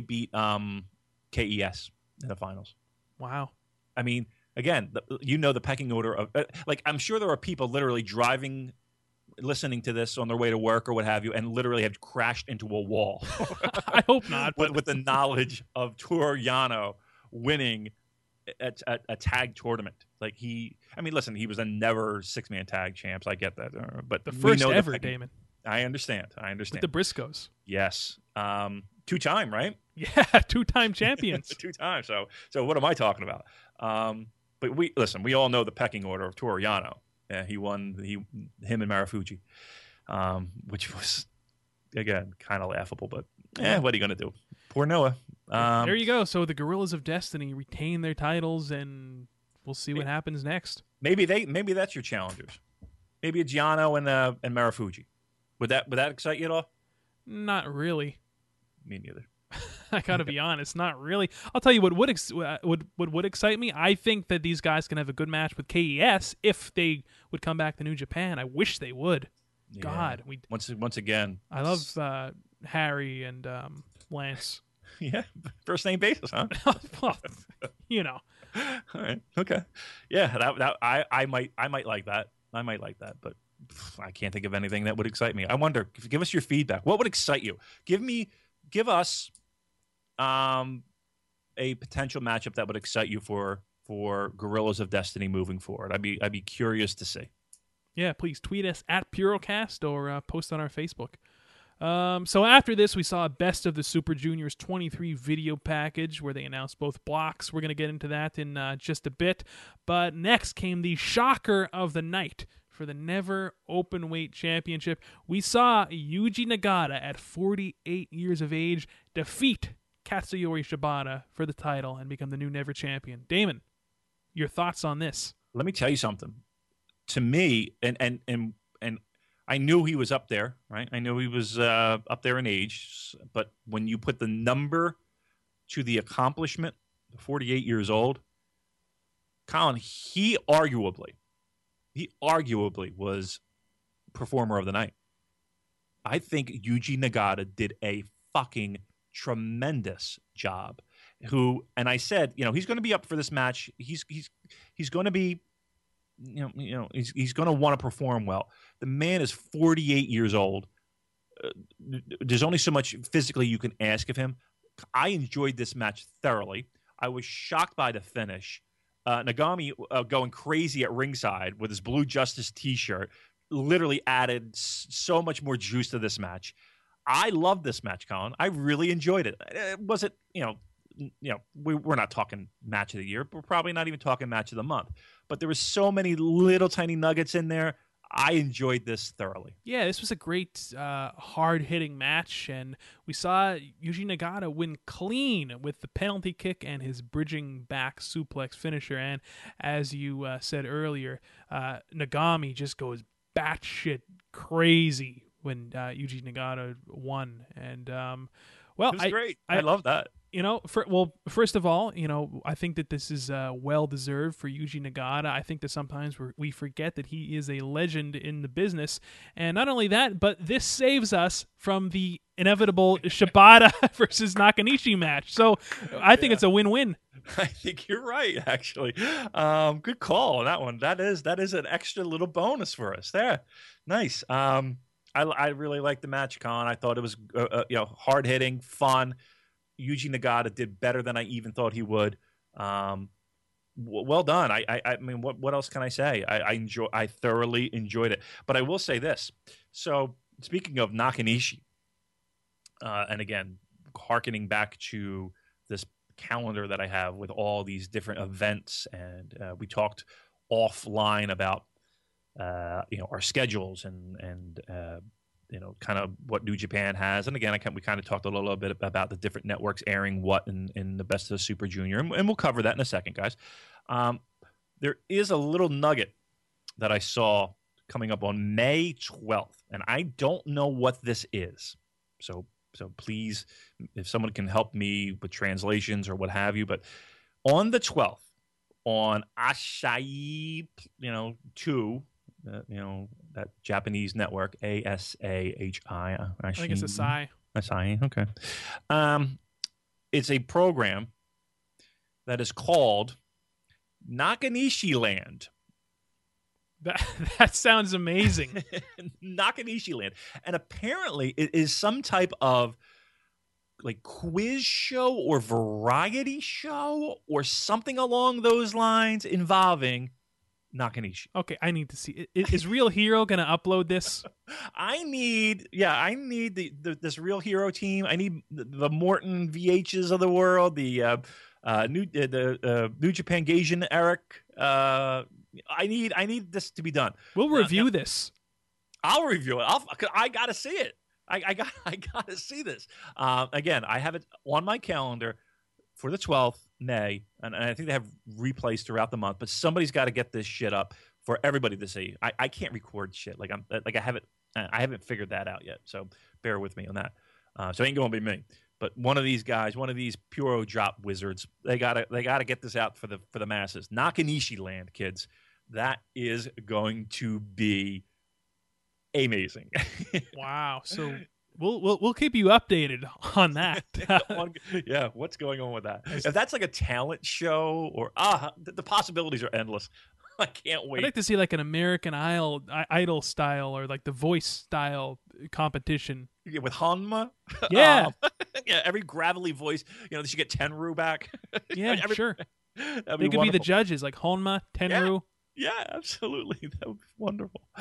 But okay, so there you go. So yes, Nagata is your new Never champion. I like it. I'm fine with this. A-okay. Shocking. I didn't expect it, but thumbs up. All right, so the next match, I know you were looking forward to this one, Damon. For the IWGP Junior Heavyweight title, we saw Jushin Thunder Liger challenge the champion Kushida. And before we get into the match, I just have to say how awesome it was. First of all, the video package, New Japan's video packages are always stellar. And I love how when they showed Liger, there was a giant Godzilla action figure behind him. Yeah, he's a huge Godzilla mark. Like, he loves Godzilla. If you look, there's a couple other interviews. I think I'm gathering that's his house, or, he loves Godzilla. He really does. Seriously, you want to get in Liger's good graces if you're seeing him in the Chicago tonight, or you're not going to hear this, but if you're going to the Toronto show or New York, get him a Godzilla thing. The next time I see that guy, I'm really curious to hear what his thoughts were on the American Godzilla with Bryan Cranston that came out a couple years ago. Yeah, maybe we'll have a sit-down with Jushin Liger talking about... We could do a whole Godzilla podcast with Liger. That would be awesome, wouldn't it? I don't know anything about Godzilla, though. I know a little bit, like, with the early 70s, it looks like Kaiju Big Battle. I know that. That's about as far as I go. I didn't see any, like, the modern ones. What was I going to say? Oh, we're talking Liger Kushida, right? Yeah, Liger Kushida. So I think that this was a great match. We saw Kushida retain. I know, Damon, you might be a little bit disappointed by that, but listen, I would have liked to have seen that. I will say this: with Nagata winning, it kind of spelled out to me that Liger wasn't going to win. But what a fucking match, man! We talk about the 40-something-year-old Nagata. How about the 50-something-year-old Liger? Yeah, 51 years of age is Jushin Thunder Liger. And how about, I hope that this is going to be a reoccurring thing here, they played Jushin Thunder Liger's actual theme. They didn't dub over it on NJPW World. I noticed that too. I don't know what the story is there. I popped huge for that. Yeah? That's probably my favorite theme in all of pro wrestling. Yeah? Ever. Okay. I love that theme. I'm a huge fan. The match itself was great, man. I saw Meltzer gave it a 4. I'm in the 4s. I don't think I would go any higher than that. But again, a solid 4-star match. He delivers once again at 51 years old. And here's Kushida again. How great is fucking Kushida? Let me answer that question for you. You don't have to answer it. He's great. What a talent. I thoroughly enjoyed this match. Yes, there were some minor quibbles about selling of the leg, and that I don't give a shit about. The match was, to me, it was really need to solid. Slow down a hair and sell more. They need better lighting. I love the match. I wish actually it was a little bit longer. I thought it was a little short. Yeah, it did seem to go by pretty quick, didn't it? Yeah, maybe it was me, but I don't have an exact time. It was 14 minutes and 37 seconds. Huh. Which is a pretty decent amount of time.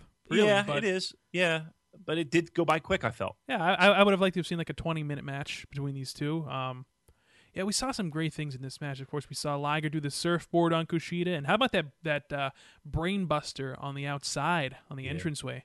Yeah, there's one thing that I want to point out with Kushida is that, you get these Road to shows and you get some of these house shows and you're allowing Liger to perform these maneuvers on, but you're not really going all out. Like Kushida, when he was in that Romero stretch, he really got in it. Like he really, arched his back and he really, sat up on that surfboard for a long time. And I don't know. I think, like I said, Kushida really went all out on this match, and it showed in the little tiny things like that I noticed that he really put in that extra effort to really have Liger, to make sure Liger looks strong, right? And I think that was important. I think a lot of this match, I can sit here and stroke my chain for Liger all day long. But at the end of the day, when you look at this match, Liger did a great job, a tremendous job. He held his own, but this was Kushida making Liger look even better than he already is. And like if I'm giving credits out, I got to give a little bit more credit to Kushida because he went out of his way to make sure that Liger looked super strong. I was happy with the match. Would I've loved to have seen Liger take the belt? Yeah, of course. But we knew that wasn't going to happen. It was more of me wishing and kind of giving him one more pop. This is a great match. It was everything that I expected. Well done by both guys, and again, Kushida especially for making Liger look super strong. Well done. My favorite part was when Kushida went for the moonsault, but Liger got the knees up and then put Kushida in the Kimura, the hoverboard lock. I thought that was really cool. Ultimately, at the end, we saw Liger. Well, first of all, Liger. How about him busting out the Frankensteiner off the top rope? Yeah. It's a big match, singles match. He's gonna whip out a lot. You're not gonna see a shooting star press, but he's gonna do everything everything he can to kind of put on a performance. He did. Yeah, so Kushida gets him in the hoverboard lock. Liger tries to get to the ropes, but Kushida rolls him to the other side, and we saw him kind of bend the fingers back. It almost reminded me of that Suzuki Styles match from the G1 back in 2014. And Liger taps out, and at the end, both guys bow to each other, big hug, and yeah, just a great 4-star match, something I'll be going back to rewatch. Yeah, I enjoyed it. I mean, May is early, so I don't know if we throw this in, but I think this might be one of those matches that's at the very least in the conversation when it comes to match of the month. I enjoyed it that much. Is it going to win? Hard to say right now. I doubt it. But let's put it this way. I don't think I think the main event beats this match for match quality, but thoroughly enjoyed it. If you're a Liger fan, just add it to the collection. If you're a Kushida fan, add it to the collection too. Great stuff. So here I am sitting expecting to see Okada versus Sonata when Evil's music hits. And I forgot Damon, I got to be honest with you, I completely forgot that this match was on the card. How sad is that? And it wasn't a bad match at all. It was a good match. We saw Evil go over Goto here, just cleanly. And I don't think at this point that there is necessarily any storyline going on with Goto, the depressed Goto trying to get his groove back. I think we're past that. I think that Goto is now just Chief J. Yeah. He's Chief J in it right now. Yeah. Yeah, he's lost right now. I don't know I don't know how he recovers from this. I don't know what this means. I know that they made him a member of Chaos. And that was really the answer to this. And I don't know if this story goes anywhere else aside from he is the gatekeeper to next level stars. Damon, think about it. A year ago at this time, you were there watching confetti fall from the ceiling as Goto defeated Shinsuke Nakamura for the IC title. You were there. Yeah. Yeah, I mean, a year is a long time. And now here he is doing jobs to Evil. I don't want to discredit Evil, but yeah, and rather quickly. This match wasn't 10 minutes, was it? This match was it was 9 minutes and 53 seconds. Okay, all right. So an ass hair short. Okay, still, to me this wasn't. And here's the thing: the match itself was a little disappointing, right? I think I don't have it as a 4. Do you? No, honestly I would give this one like a 2.5, 3. Really? Okay, that low? Well, I don't think it was that bad. No, it wasn't bad. It was just kind of like I said. I forgot that it was even on the card, and what I saw was just like it was just there for me. It was almost quizzical. Like, wow, Goto just. Taking Evil's finisher, 1, 2, 3, and that's it. Like, where are we headed here? What's going on in Hiroki Goto land? Yeah, I mean, maybe we see him kind of find a tag. Maybe. Well, okay. Now, I think that you're going to. I think tradition would say that Nagata Shibata kind of. Get a rematch. You're going to see that match again. That is scheduled. Right. So you're going to see that. But maybe down the line, well, no. I mean, you would think it would be a Chaos member, wouldn't it? If Goto's in Chaos, it'd have to be Goto and somebody, because I was going to suggest Goto and Shibata. Maybe that's a feud down the line. I don't know. Goto is literally right now in full-fledged Chief J Goto mode. Full-fledged. Full-fledged. The gatekeeper holding it down. Yeah, that's that could be a good spot. I don't think he's happy with that spot. You think he's happy with that spot? No, he doesn't look happy. Like He really doesn't. I can almost feel the vibes coming off of him through my television screen. Like, yeah, maybe him and Ryback should form a union. yeah, I am all for that. Goto, the mid card showstopper. The card showstopper. He needs a weight belt. Yeah. Look, he's in a bad spot right now, and I said it last week. You know, he feels to me like he's in a position where Naito was a few years ago, where he's just kind of spinning his wheels. The fans are having trouble getting behind him. He's, gatekeeper to the stars, and there's a certain level he can't crash through. And again, not everybody's going to be a star. I get that, but Goto's in a real weird spot right now going into this summer. To me, he's got Jobber to the stars in this G1 written all over him. Yeah, and isn't that sad? Like I think about last year's G1, he beat Okada. He beat who else did he beat? I feel like there was one other big victory that he got. Elgin, right? Yeah. He had a lot of big victories in the G1 last year, and now like you said, he's going to be taking a lot of pinfalls. That's what I feel. I mean, again, there's got to be people that lose in this thing. Tonga Loa. Well, yeah, yeah. That's where Goto gets a win right there if they're in the same bracket. Yeah. Wouldn't that be something if Tonga Loa beat Goto? If Tonga Loa beats Goto, well, first of all, they got to be in the same block, right?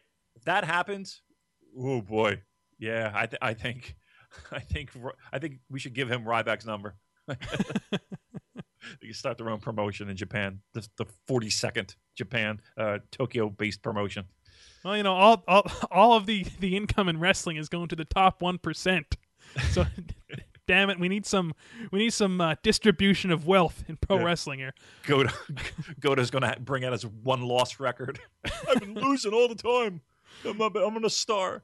Not to get off on a tangent, but that Ryback thing, that is that's a weak argument to fucking stand on. That's amazing. Your win-loss record. Oh, boy. Well, anyway, we'll see what happens there with poor Goto. But speaking of stars, this next match, Kazuchika Okada versus Seiya Sanada. I think last week, Damon, I was telling you I haven't seen much of Sanada, and you said that I was going to turn into a fan, and I got news for you. I was very impressed with what I saw from him. I thought that this was a very good match. Sanada is certainly a big athletic guy, and I look forward to seeing more of his work. Yeah, good. That's good to hear. I was kind of curious. I didn't hear any feedback. I didn't get the usual text message, proclaiming your newfound loves. So I was a little worried. I was a little worried. I was saving it for the Purocast. See, that's why I don't tweet. People are like, why don't you give reaction to shows when you watch? Or I was like, because I know, because every week I sit here and I say, what the fuck am I going to talk about, right? And that's without me hitting the fucking Twitter machine. I gotta save this shit. I gotta hold on to this stuff for a week. Yeah, I thought this was a good match. Great performances by both guys. Strong performances by both guys. I think even with the loss, he comes out of this looking still pretty strong. I don't think there was any luster or shine taken off. This obviously is about building for Okada at Dominion against Naito. But yeah, we saw Sanada hit a lot of big spots in this match. I mean, between the pile driver on the outside, he did like a springboard drop kick, and then he did like an Undertaker-esque suicide dive to the outside, like clearing the top ropes. Yeah. So I thought that was cool. Yeah, hopefully this gets people juiced up for him, for Sanada. Sanada, did I say Sayada? Sayada. It's Tiger Seiya Sanada. I am the worst at names. I really am. Anywho, it's. I hope this kind of helps people kind of rewatch some older stuff from him. He's good. I think he's really good, and this was probably his biggest match to date. I bet you there were plenty of butterflies. I bet you there was a little nervousness, no doubt. First time working with Okada. To me, I like the way they gel. I think they're they're good dance partners. Again, this is Okada, mind you, who could wrestle that broomstick, if you will. But I like their connection. I want to see more from them. Unfortunately, we won't, but I'd like to see more from them. Well, I wouldn't say that. I mean, suppose they're in the same block for the G1. Yeah, I mean, I'm not saying you're not going to ever see it again, but in the direction that they look to be building toward, that would be really the lone opportunity for the foreseeable future.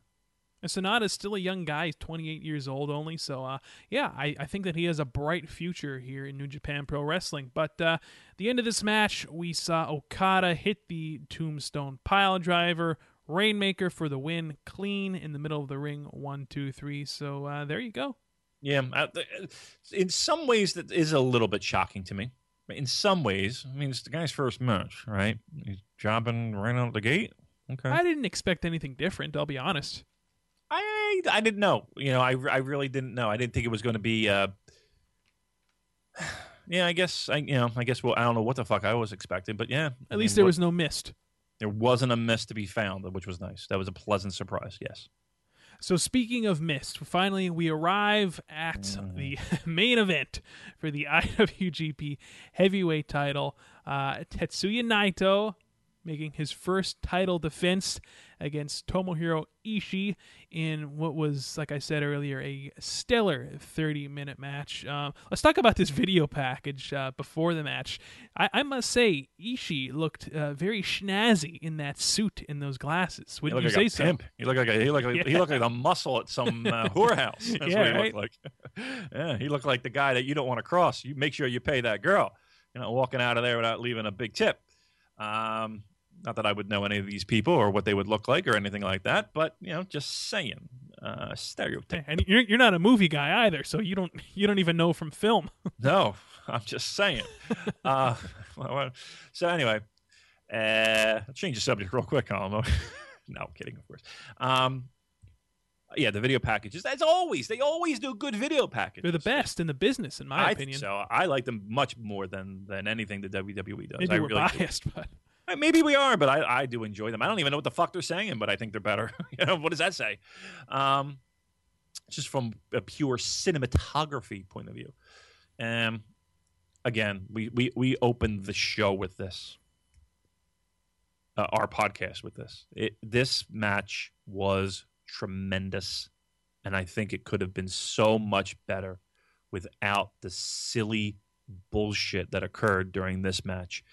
Again, the points that I want to bring up. One, there were plenty of spots in the beginning of this match where Okada looked like an absolute boob. He looked, and so did Gedo. Both of them look like absolute boobs. Wouldn't the point be, why don't we want to get that out of the way first, that, okay, here's Bushi, here's Evil, they're at ringside, they're causing all this horse shit. We're having none of it. That's why we came out with Ishii. We're protecting our friend. We're in this together. We're going to eliminate that threat. Make that happen early. Well, that's what I didn't understand, because, okay, I was relieved when I saw Ishii come out with Okada and Gedo. I'm like, oh, okay, so we're going to see them get rid of Bushi and Evil really quick here. But like you said, it took them 20 minutes. Like, come on, guys. What? Right. What are you waiting for? Were you just like, willing your Chaos Brethren on and saying like, oh, he can overcome these obstacles on his own. We don't even need to intervene. Then why be there, right? Then again, you just make yourself look like a total schmo. Just to enjoy the match, I guess. Yeah, good seat. I understand. So I thought that was silliness. That was just silliness. The second thing was, again, Colin, how much missed a ball shot, right? What else do we have? Just so Naito much. Just throwing Ishii into Red Shoes. Red Shoes has been getting the piss beat out of him for way too long now, and I think he's going to reach a breaking point. I mean, I get the fact that this is the main event of the show, and if we're kayfabing it, maybe Red Shoes is saying to himself, listen, I'm going to really be, it's kind of like playoff hockey if anybody gets the analogy, where they're going to let the players play. Where what might be a penalty in regular season play in the middle of February, we're going to turn a blind eye just because it's playoff hockey and the stakes are higher and it means more and people are playing at a little bit more of a higher level, and we're going to let them play. This was ridiculous. It was just ridiculous. I'm sorry. There's no other words I can use to describe that element of the match. This match, after that was all done, after that was all said and done, all that stuff that to me was absolutely not even needed. You didn't even need to do any of that stuff to build toward the last moments of this match. The last 5 minutes, last 8 minutes. Yeah. It would have made this match so much more enjoyable. It would have made this match so much better. And that's saying something on a match which was already great. Over 4 stars for me. Over 4 stars for Colin. Over 4 stars from Meltzer. Other places, I believe the Voices guys gave it over 4. All around the world, I'm seeing over 4. Imagine if it didn't have this shit. And the shit that occurred added nothing. Let me repeat that. Added nothing. It took away from the match. I can't remember if their match at the New Japan Cup had this level of interference or not. And that was also a great match. And you know what? I kind of have to go back. I have to watch both of them again because at this point, I'm not sure which one I like better. The New Japan Cup match that these two had or this one. Both of them were great matches. And I remember saying after the New Japan Cup, I remember, you remember, I was texting you raving, saying, Damon, you got to check out this Naito Ishii match if you haven't seen it already. It's, 4.5 stars. So I'm not sure which one I'm going to put in contention for match of the year here. But, this, easily 4.5 stars here.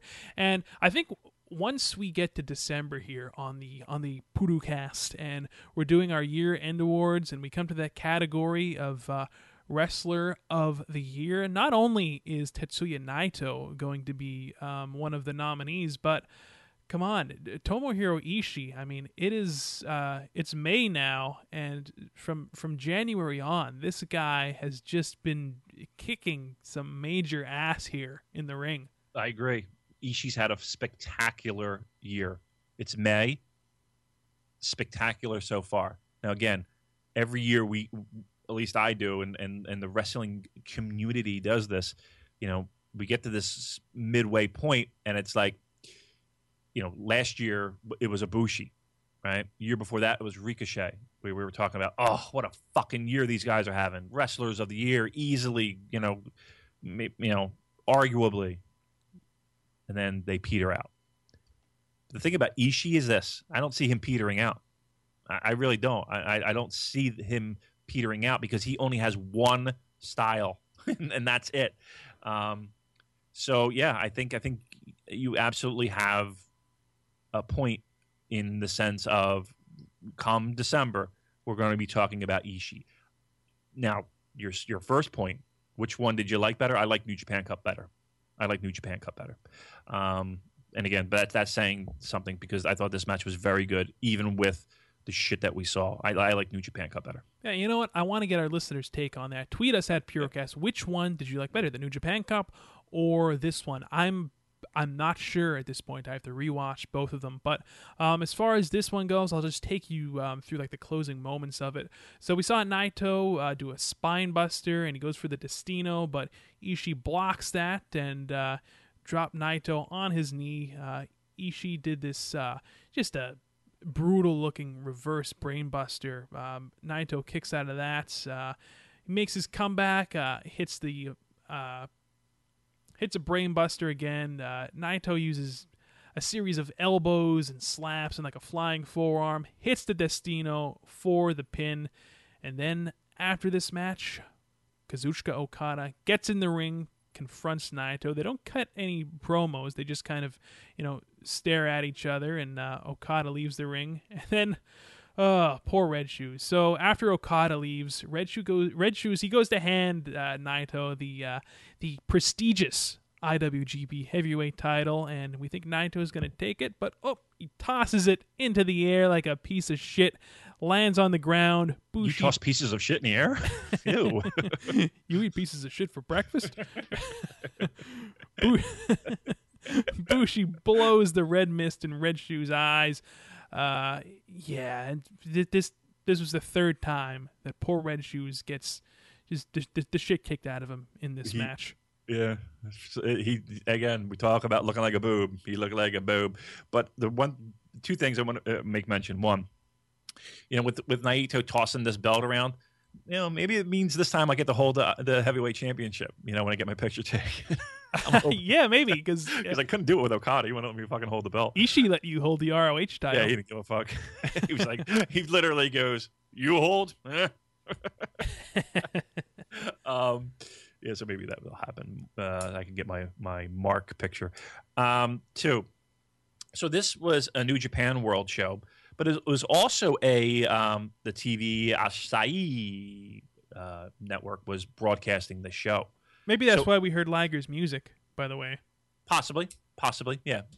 So this was broadcasted live on, I would say a decent network, in Japan, live.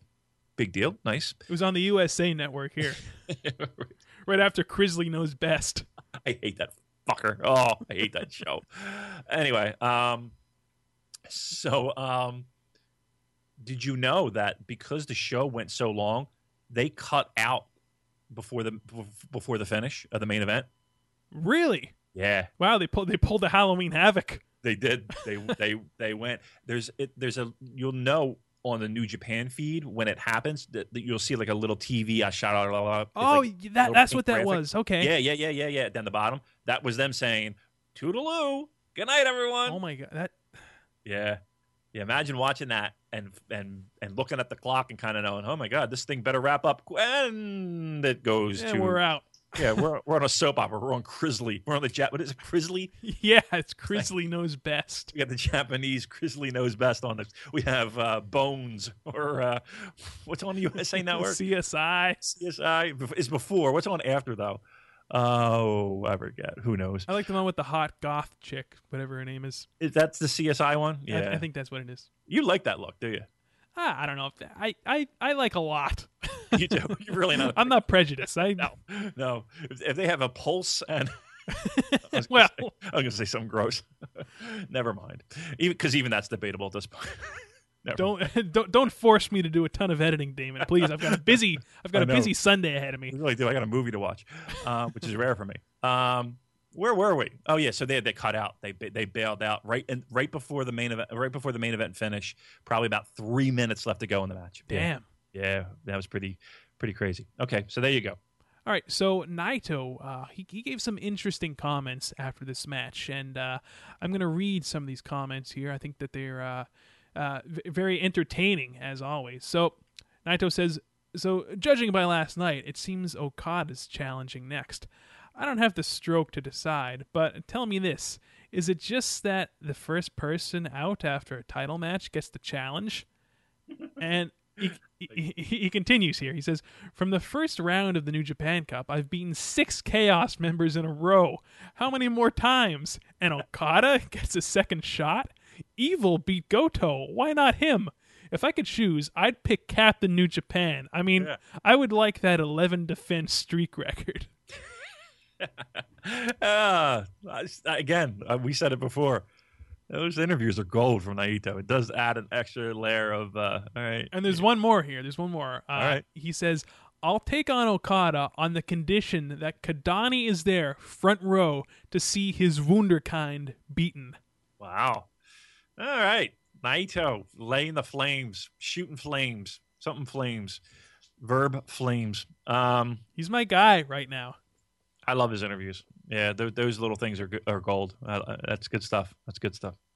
Yeah, so it is looking like we have 3 matches now announced for Dominion. Of course, Naito in the rematch against Okada for the IWGP title. And we have the ladder match with Kenny Omega defending against Hiroshi Tanahashi, and another rematch for the never openweight title with Shibata challenging the new never openweight champion Yuji Nagata. So some early matches there. But before that, of course, we have got the Best of the Super Juniors 23 coming up. And why don't we go over both blocks here, and we can go over some of the early matches that are going to be in the early shows. Yeah. So you have the blocks, but I will say this: I kind of called out certain matches that I'm kind of looking forward to on specific wrestlers. So we'll go over that. So why don't you go over the blocks, and we'll talk a little bit about the matches themselves. All right. So here we go. The A block has, of course, the IWGP Junior Heavyweight Champion Kushida, Ryusuke Taguchi, Kyle O'Reilly, Matt Sydal, Rocky Romero, Geto, and Matt Jackson. That's your A block. Now here's your B block. B block is Jushin Thunder Liger, Tiger Mask, Bobby Fish, Trent Beretta, Nick Jackson, Ricochet, Volador Jr., and Will Ospreay. That's a fucking nice B block right there. It is indeed. I think that some people might be a bit surprised that there's no Kamaitachi or Dragon Lee, but I have a feeling it's a pretty safe bet we're going to see them in the Super J Cup, I would think, at least. I would hope. Kamaitachi's Ring of Honor. That's right. He's doing a lot more dates for Ring of Honor, so that's great news for us here in the States. We got Jay White, right? That's coming in maybe at the end of the summer. Is that it? Is that the estimated date for Jay? Yeah, I think so. Okay, so midsummer, maybe late summer. So that's also good news for us here in the States. So, yeah, nice. So what I did was I wanted to see Ospreay, and I got to give a special shout out. So there's a gentleman that is a must follow if you are into the pro graps. Which of course, if you aren't, why the hell are you listening to this? For us, of course. Oh, well, thank you. Our witty banter. Yeah, it's at Morton VH. You can follow him at MORTENVH. So the reason why I say this is that he, aside from all the awesome stuff, he helps out the real hero guys. With a lot of the Puro drops. So awesome job there. He works full time. I don't know how he finds the time to do all this, but awesome job. He recently had some shoulder shit go on. In a lot of pain, apparently, according to some tweets. So I've had some shoulder shit happen. That's just so uncomfortable. You can't sleep. Fucking sucks. So wish him well there. But the main reason is he made this little spreadsheet for these blocks and the matches that are occurring. So he did a real good job kind of spelling out and picturing, these great matchups for this tournament. So go follow him on Twitter. It's there. We retweeted it. But anyway, Ospreay is the guy I wanted to see, right? I think everybody does too in the matchups. So May 22nd, he's got Nick Jackson. Yep. May 24th, he's got Beretta, who I don't believe is Trent anymore, by the way. Anything I see is just Beretta. So is he like Cesaro? I think so. Or Bono. Or Cher. 27th. This is a New Japan show, by the way. New Japan World, by the way, show. May 27th. That's Ricochet. A rematch from WrestleMania weekend, actually. Yes. Yeah, so that's one I'm sure people are all amped up for, me included. So Ospreay, Ricochet 2, May 27th. That will be New Japan World. June 2nd, he's got Bobby Fish. That should be a real good match. Yeah, it should be a hell of a match. June 5th, he's got Liger. And then June 6th, he wraps it up with Volador Jr. I'm looking forward probably to the Liger match the most, to be honest with you, just because I'm so curious about how that's going to look. I got to be honest with you. It's Ricochet, Bobby Fish, those, and even Volador. Those three are probably and again, I'm not hand waving any of these fucking. I mean, him and Nick Jackson should be great. Him and Barrett. I mean, that's going to be a great week. That's going to be a great week. Yeah, this is like the year of the juniors here in New Japan. We're going to see some stellar productions going on. Yeah. So again, that 27th is New Japan World. Ricochet in that same block on the 27th again against Ospreay, but also June 5th. You want to kind of go out of your way to try and find. That's against Volador Jr. That should be really good. Those two guys can fly. In the B blocks, some of the ones that I have circled with Kushida, May 21st is against Kyle O'Reilly, rematch time, right? So they're doing that in Toronto. They're doing that match in Toronto for this Ring of Honor week this week. So I'm curious to see how that goes, but they'll go at it against the 21st. June 3rd is against Matt Sydal. That should be good. I have that Kushida, Matt Sydal. And then June 6th, it's Bushi.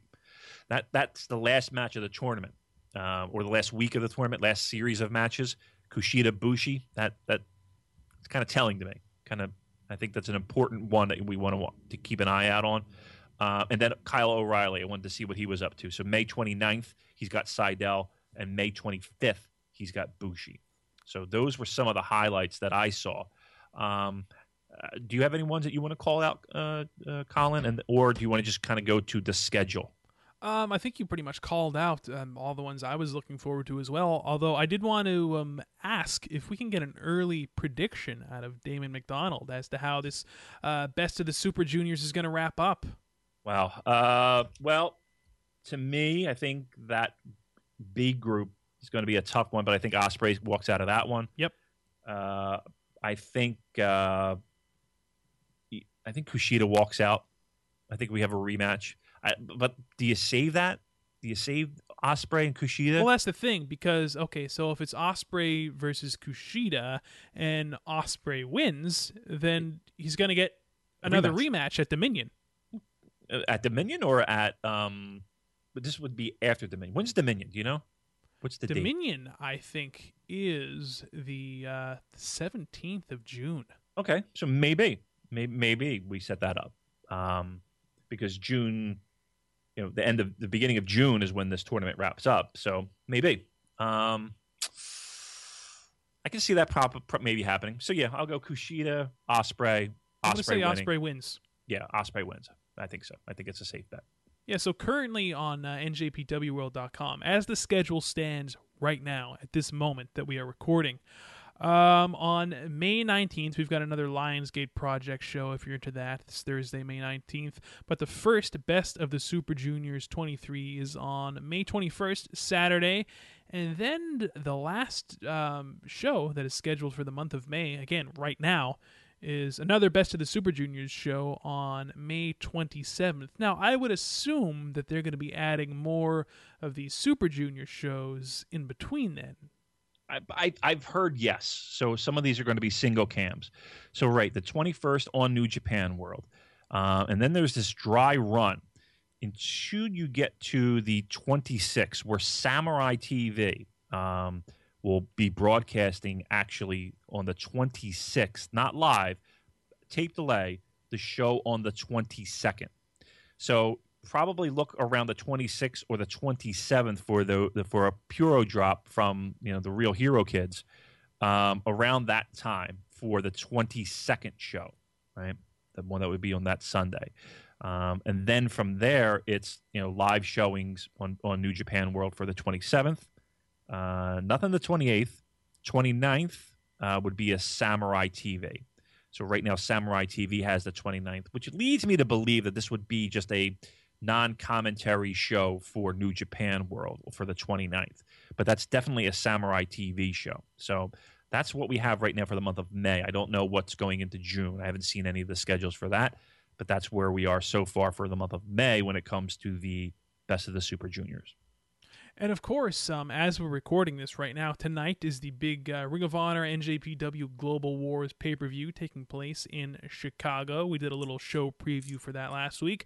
And then we get into the War of the Worlds tour. Now, Damon, I know that you are going to be at the one on in New York City on May 14th, correct? Correct, yes. Front row for me. All right, very cool. Yep, so yeah, I'll be that. And that lineup is pretty interesting with a main event. They're calling it the Ring of Honor Superstars or All-Stars against the New Japan All-Stars.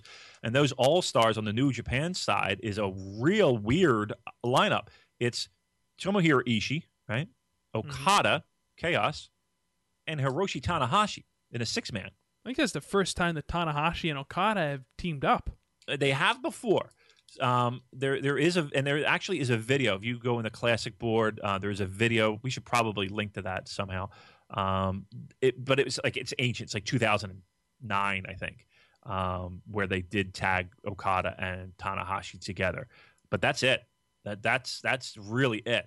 So to me, the significance of that is pretty cool. That's interesting to me. That should be fun. But yeah, I'll be at that one, so I'll have news and notes from that. You can follow me on Twitter. If you're going to the show at Terminal 5 in New York, by all means, come say hi, come see me. I don't know. I'm not going to wear a sign or anything, but look, I'll be there. You'll yell recognize Damon real loud. What's that? I said they'll recognize you. Yeah. I'll just yell Damon real loud, and I'll be the only one in the fucking building, I'm sure. I would be at that show with you, but unfortunately, I'm going to be in Las Vegas yet again. I say unfortunately, like it's a death. Oh, I've got to go to Vegas again. Really? Damn it! But yeah, I'll be there for a wedding. So we should probably talk a little bit about our schedule for the Purocast right now. Colin fucks us again. Yep. I'm sorry, guys. I fuck everybody once again. I'm going to be in Vegas next weekend for a wedding. So unfortunately, we will not be able to record then. However, we are going to be back the following weekend, which is going to be Sunday, right? The 22nd, and we're going to be reviewing at least one of the best of the Super Junior show, depending on how many are up on NJPW World by that time. Right. The good news is, kids, is that aside from that Lionsgate show where you have Go Shiozaki against Jay White, this is really probably the best time that we can do this. You know, Colin having this wedding gimmick. We were going to broadcast from the pew, live from the pew. I don't even think it's in a church. Actually, I think it's the beach. You doing like a little? I think it's outside. Yeah, actually, yeah. It never rains in Vegas, right? Actually, you know what's funny? I was just talking to my cousin the other day who lives in Vegas. It has been raining there. Really? Oh, yeah. No. Oh, I feel so bad. It'll be. I'm sure the weather will cooperate. You might have a stray shower, but come on, it's Vegas. It's a fucking desert. It's not supposed to rain. So yeah, Colin's going to pull the wedding gimmick. We knew this was coming. This is the week to do it, right? We got the Ring of Honor shows, stuff. Yes, again, from a New Japan perspective, this might be the best week. So, again, I could do a solo show, but fuck that noise. Me talking for 2 hours? You got to be kidding me. And then who's going to edit it, right? So, again, I think we'll be okay. We'll pick things back up on the 22nd with lots of junior stuff, lots of other stuff. We can hear, Colin's stories of debauchery in Vegas. I'm sure I'll have some debaucherous stories in New York with Moondog Mackie, his kid. We'll be rocking New York City, so we'll come back with you on the 22nd. Mackie, that bastard. He does this stuff just to bust your balls. Always giving me shit, that guy. I'll tell you what. He's a good guy. So there's that. So that's what we got so far, kids. So there's where we are, and yeah, all that. All right, so before I take us home, Damon, any final words from you? No, other than we'll see you on the 14th in New York City. Again, please come say hi. Hit me up on the Twitter box. I'll come find you. I like meeting all you fine listeners, and maybe we can get a beer or 12. Hey, and again, get well. Morton VH out there with his shoulder, wishing him the best. And yeah, let's go, New Japan. We need to set up a meeting here. We need to set up some shop. Let me give you a clue what's going on in this company from a North American perspective. Because if this is who you're trying to please, you're slipping. We need to knock you back into shape. All right. So that's it for me. Alrighty, so I just want to thank everybody once again, all of the listeners that have been with us from day one and all of our new listeners. Thank you guys so much for listening. Remember to keep those 5-star reviews coming in on iTunes, and remember to check out our official website, NewJapanPurocast.com. From there, you'll be able to find us on Twitter, Facebook. You'll be able to subscribe to our RSS feed directly, and if you do that, and if you subscribe to us on iTunes, Stitcher, you get each and every episode of the New Japan Purocast as it is posted immediately. So that is a great way to listen to us, and of course you can also hear us on the great Voices of Wrestling podcasting network. They have a flavor for every palate. I believe that's what we said last week. So until then, keep in touch with us on Twitter and Facebook. We're going to post all the details about that, about the Damon McDonald contest. Yeah. You guys are going to be putting him in various historical events throughout the history of the world. I can't wait for that, actually. That should be a lot of fun. Yeah. And you know what? I know I have one. I'll tell you right out of the gate. I know I have one extra one. So one of those contest winners is going to win a signed Kushida 8x10. How about that? Make that one a definite. That's nothing to sneeze at. Certainly not. He's the IWGP Junior Heavyweight Champion. And he's adorable. All right, so like we said, I'm going to be in Las Vegas next weekend, but we are going to be back right here Sunday, May 22nd, to review the first Best of the Super Juniors 23 show from Korakuen Hall. So, for Damon McDonald, my name is Colin Miller. We'll catch you guys down the road. Later.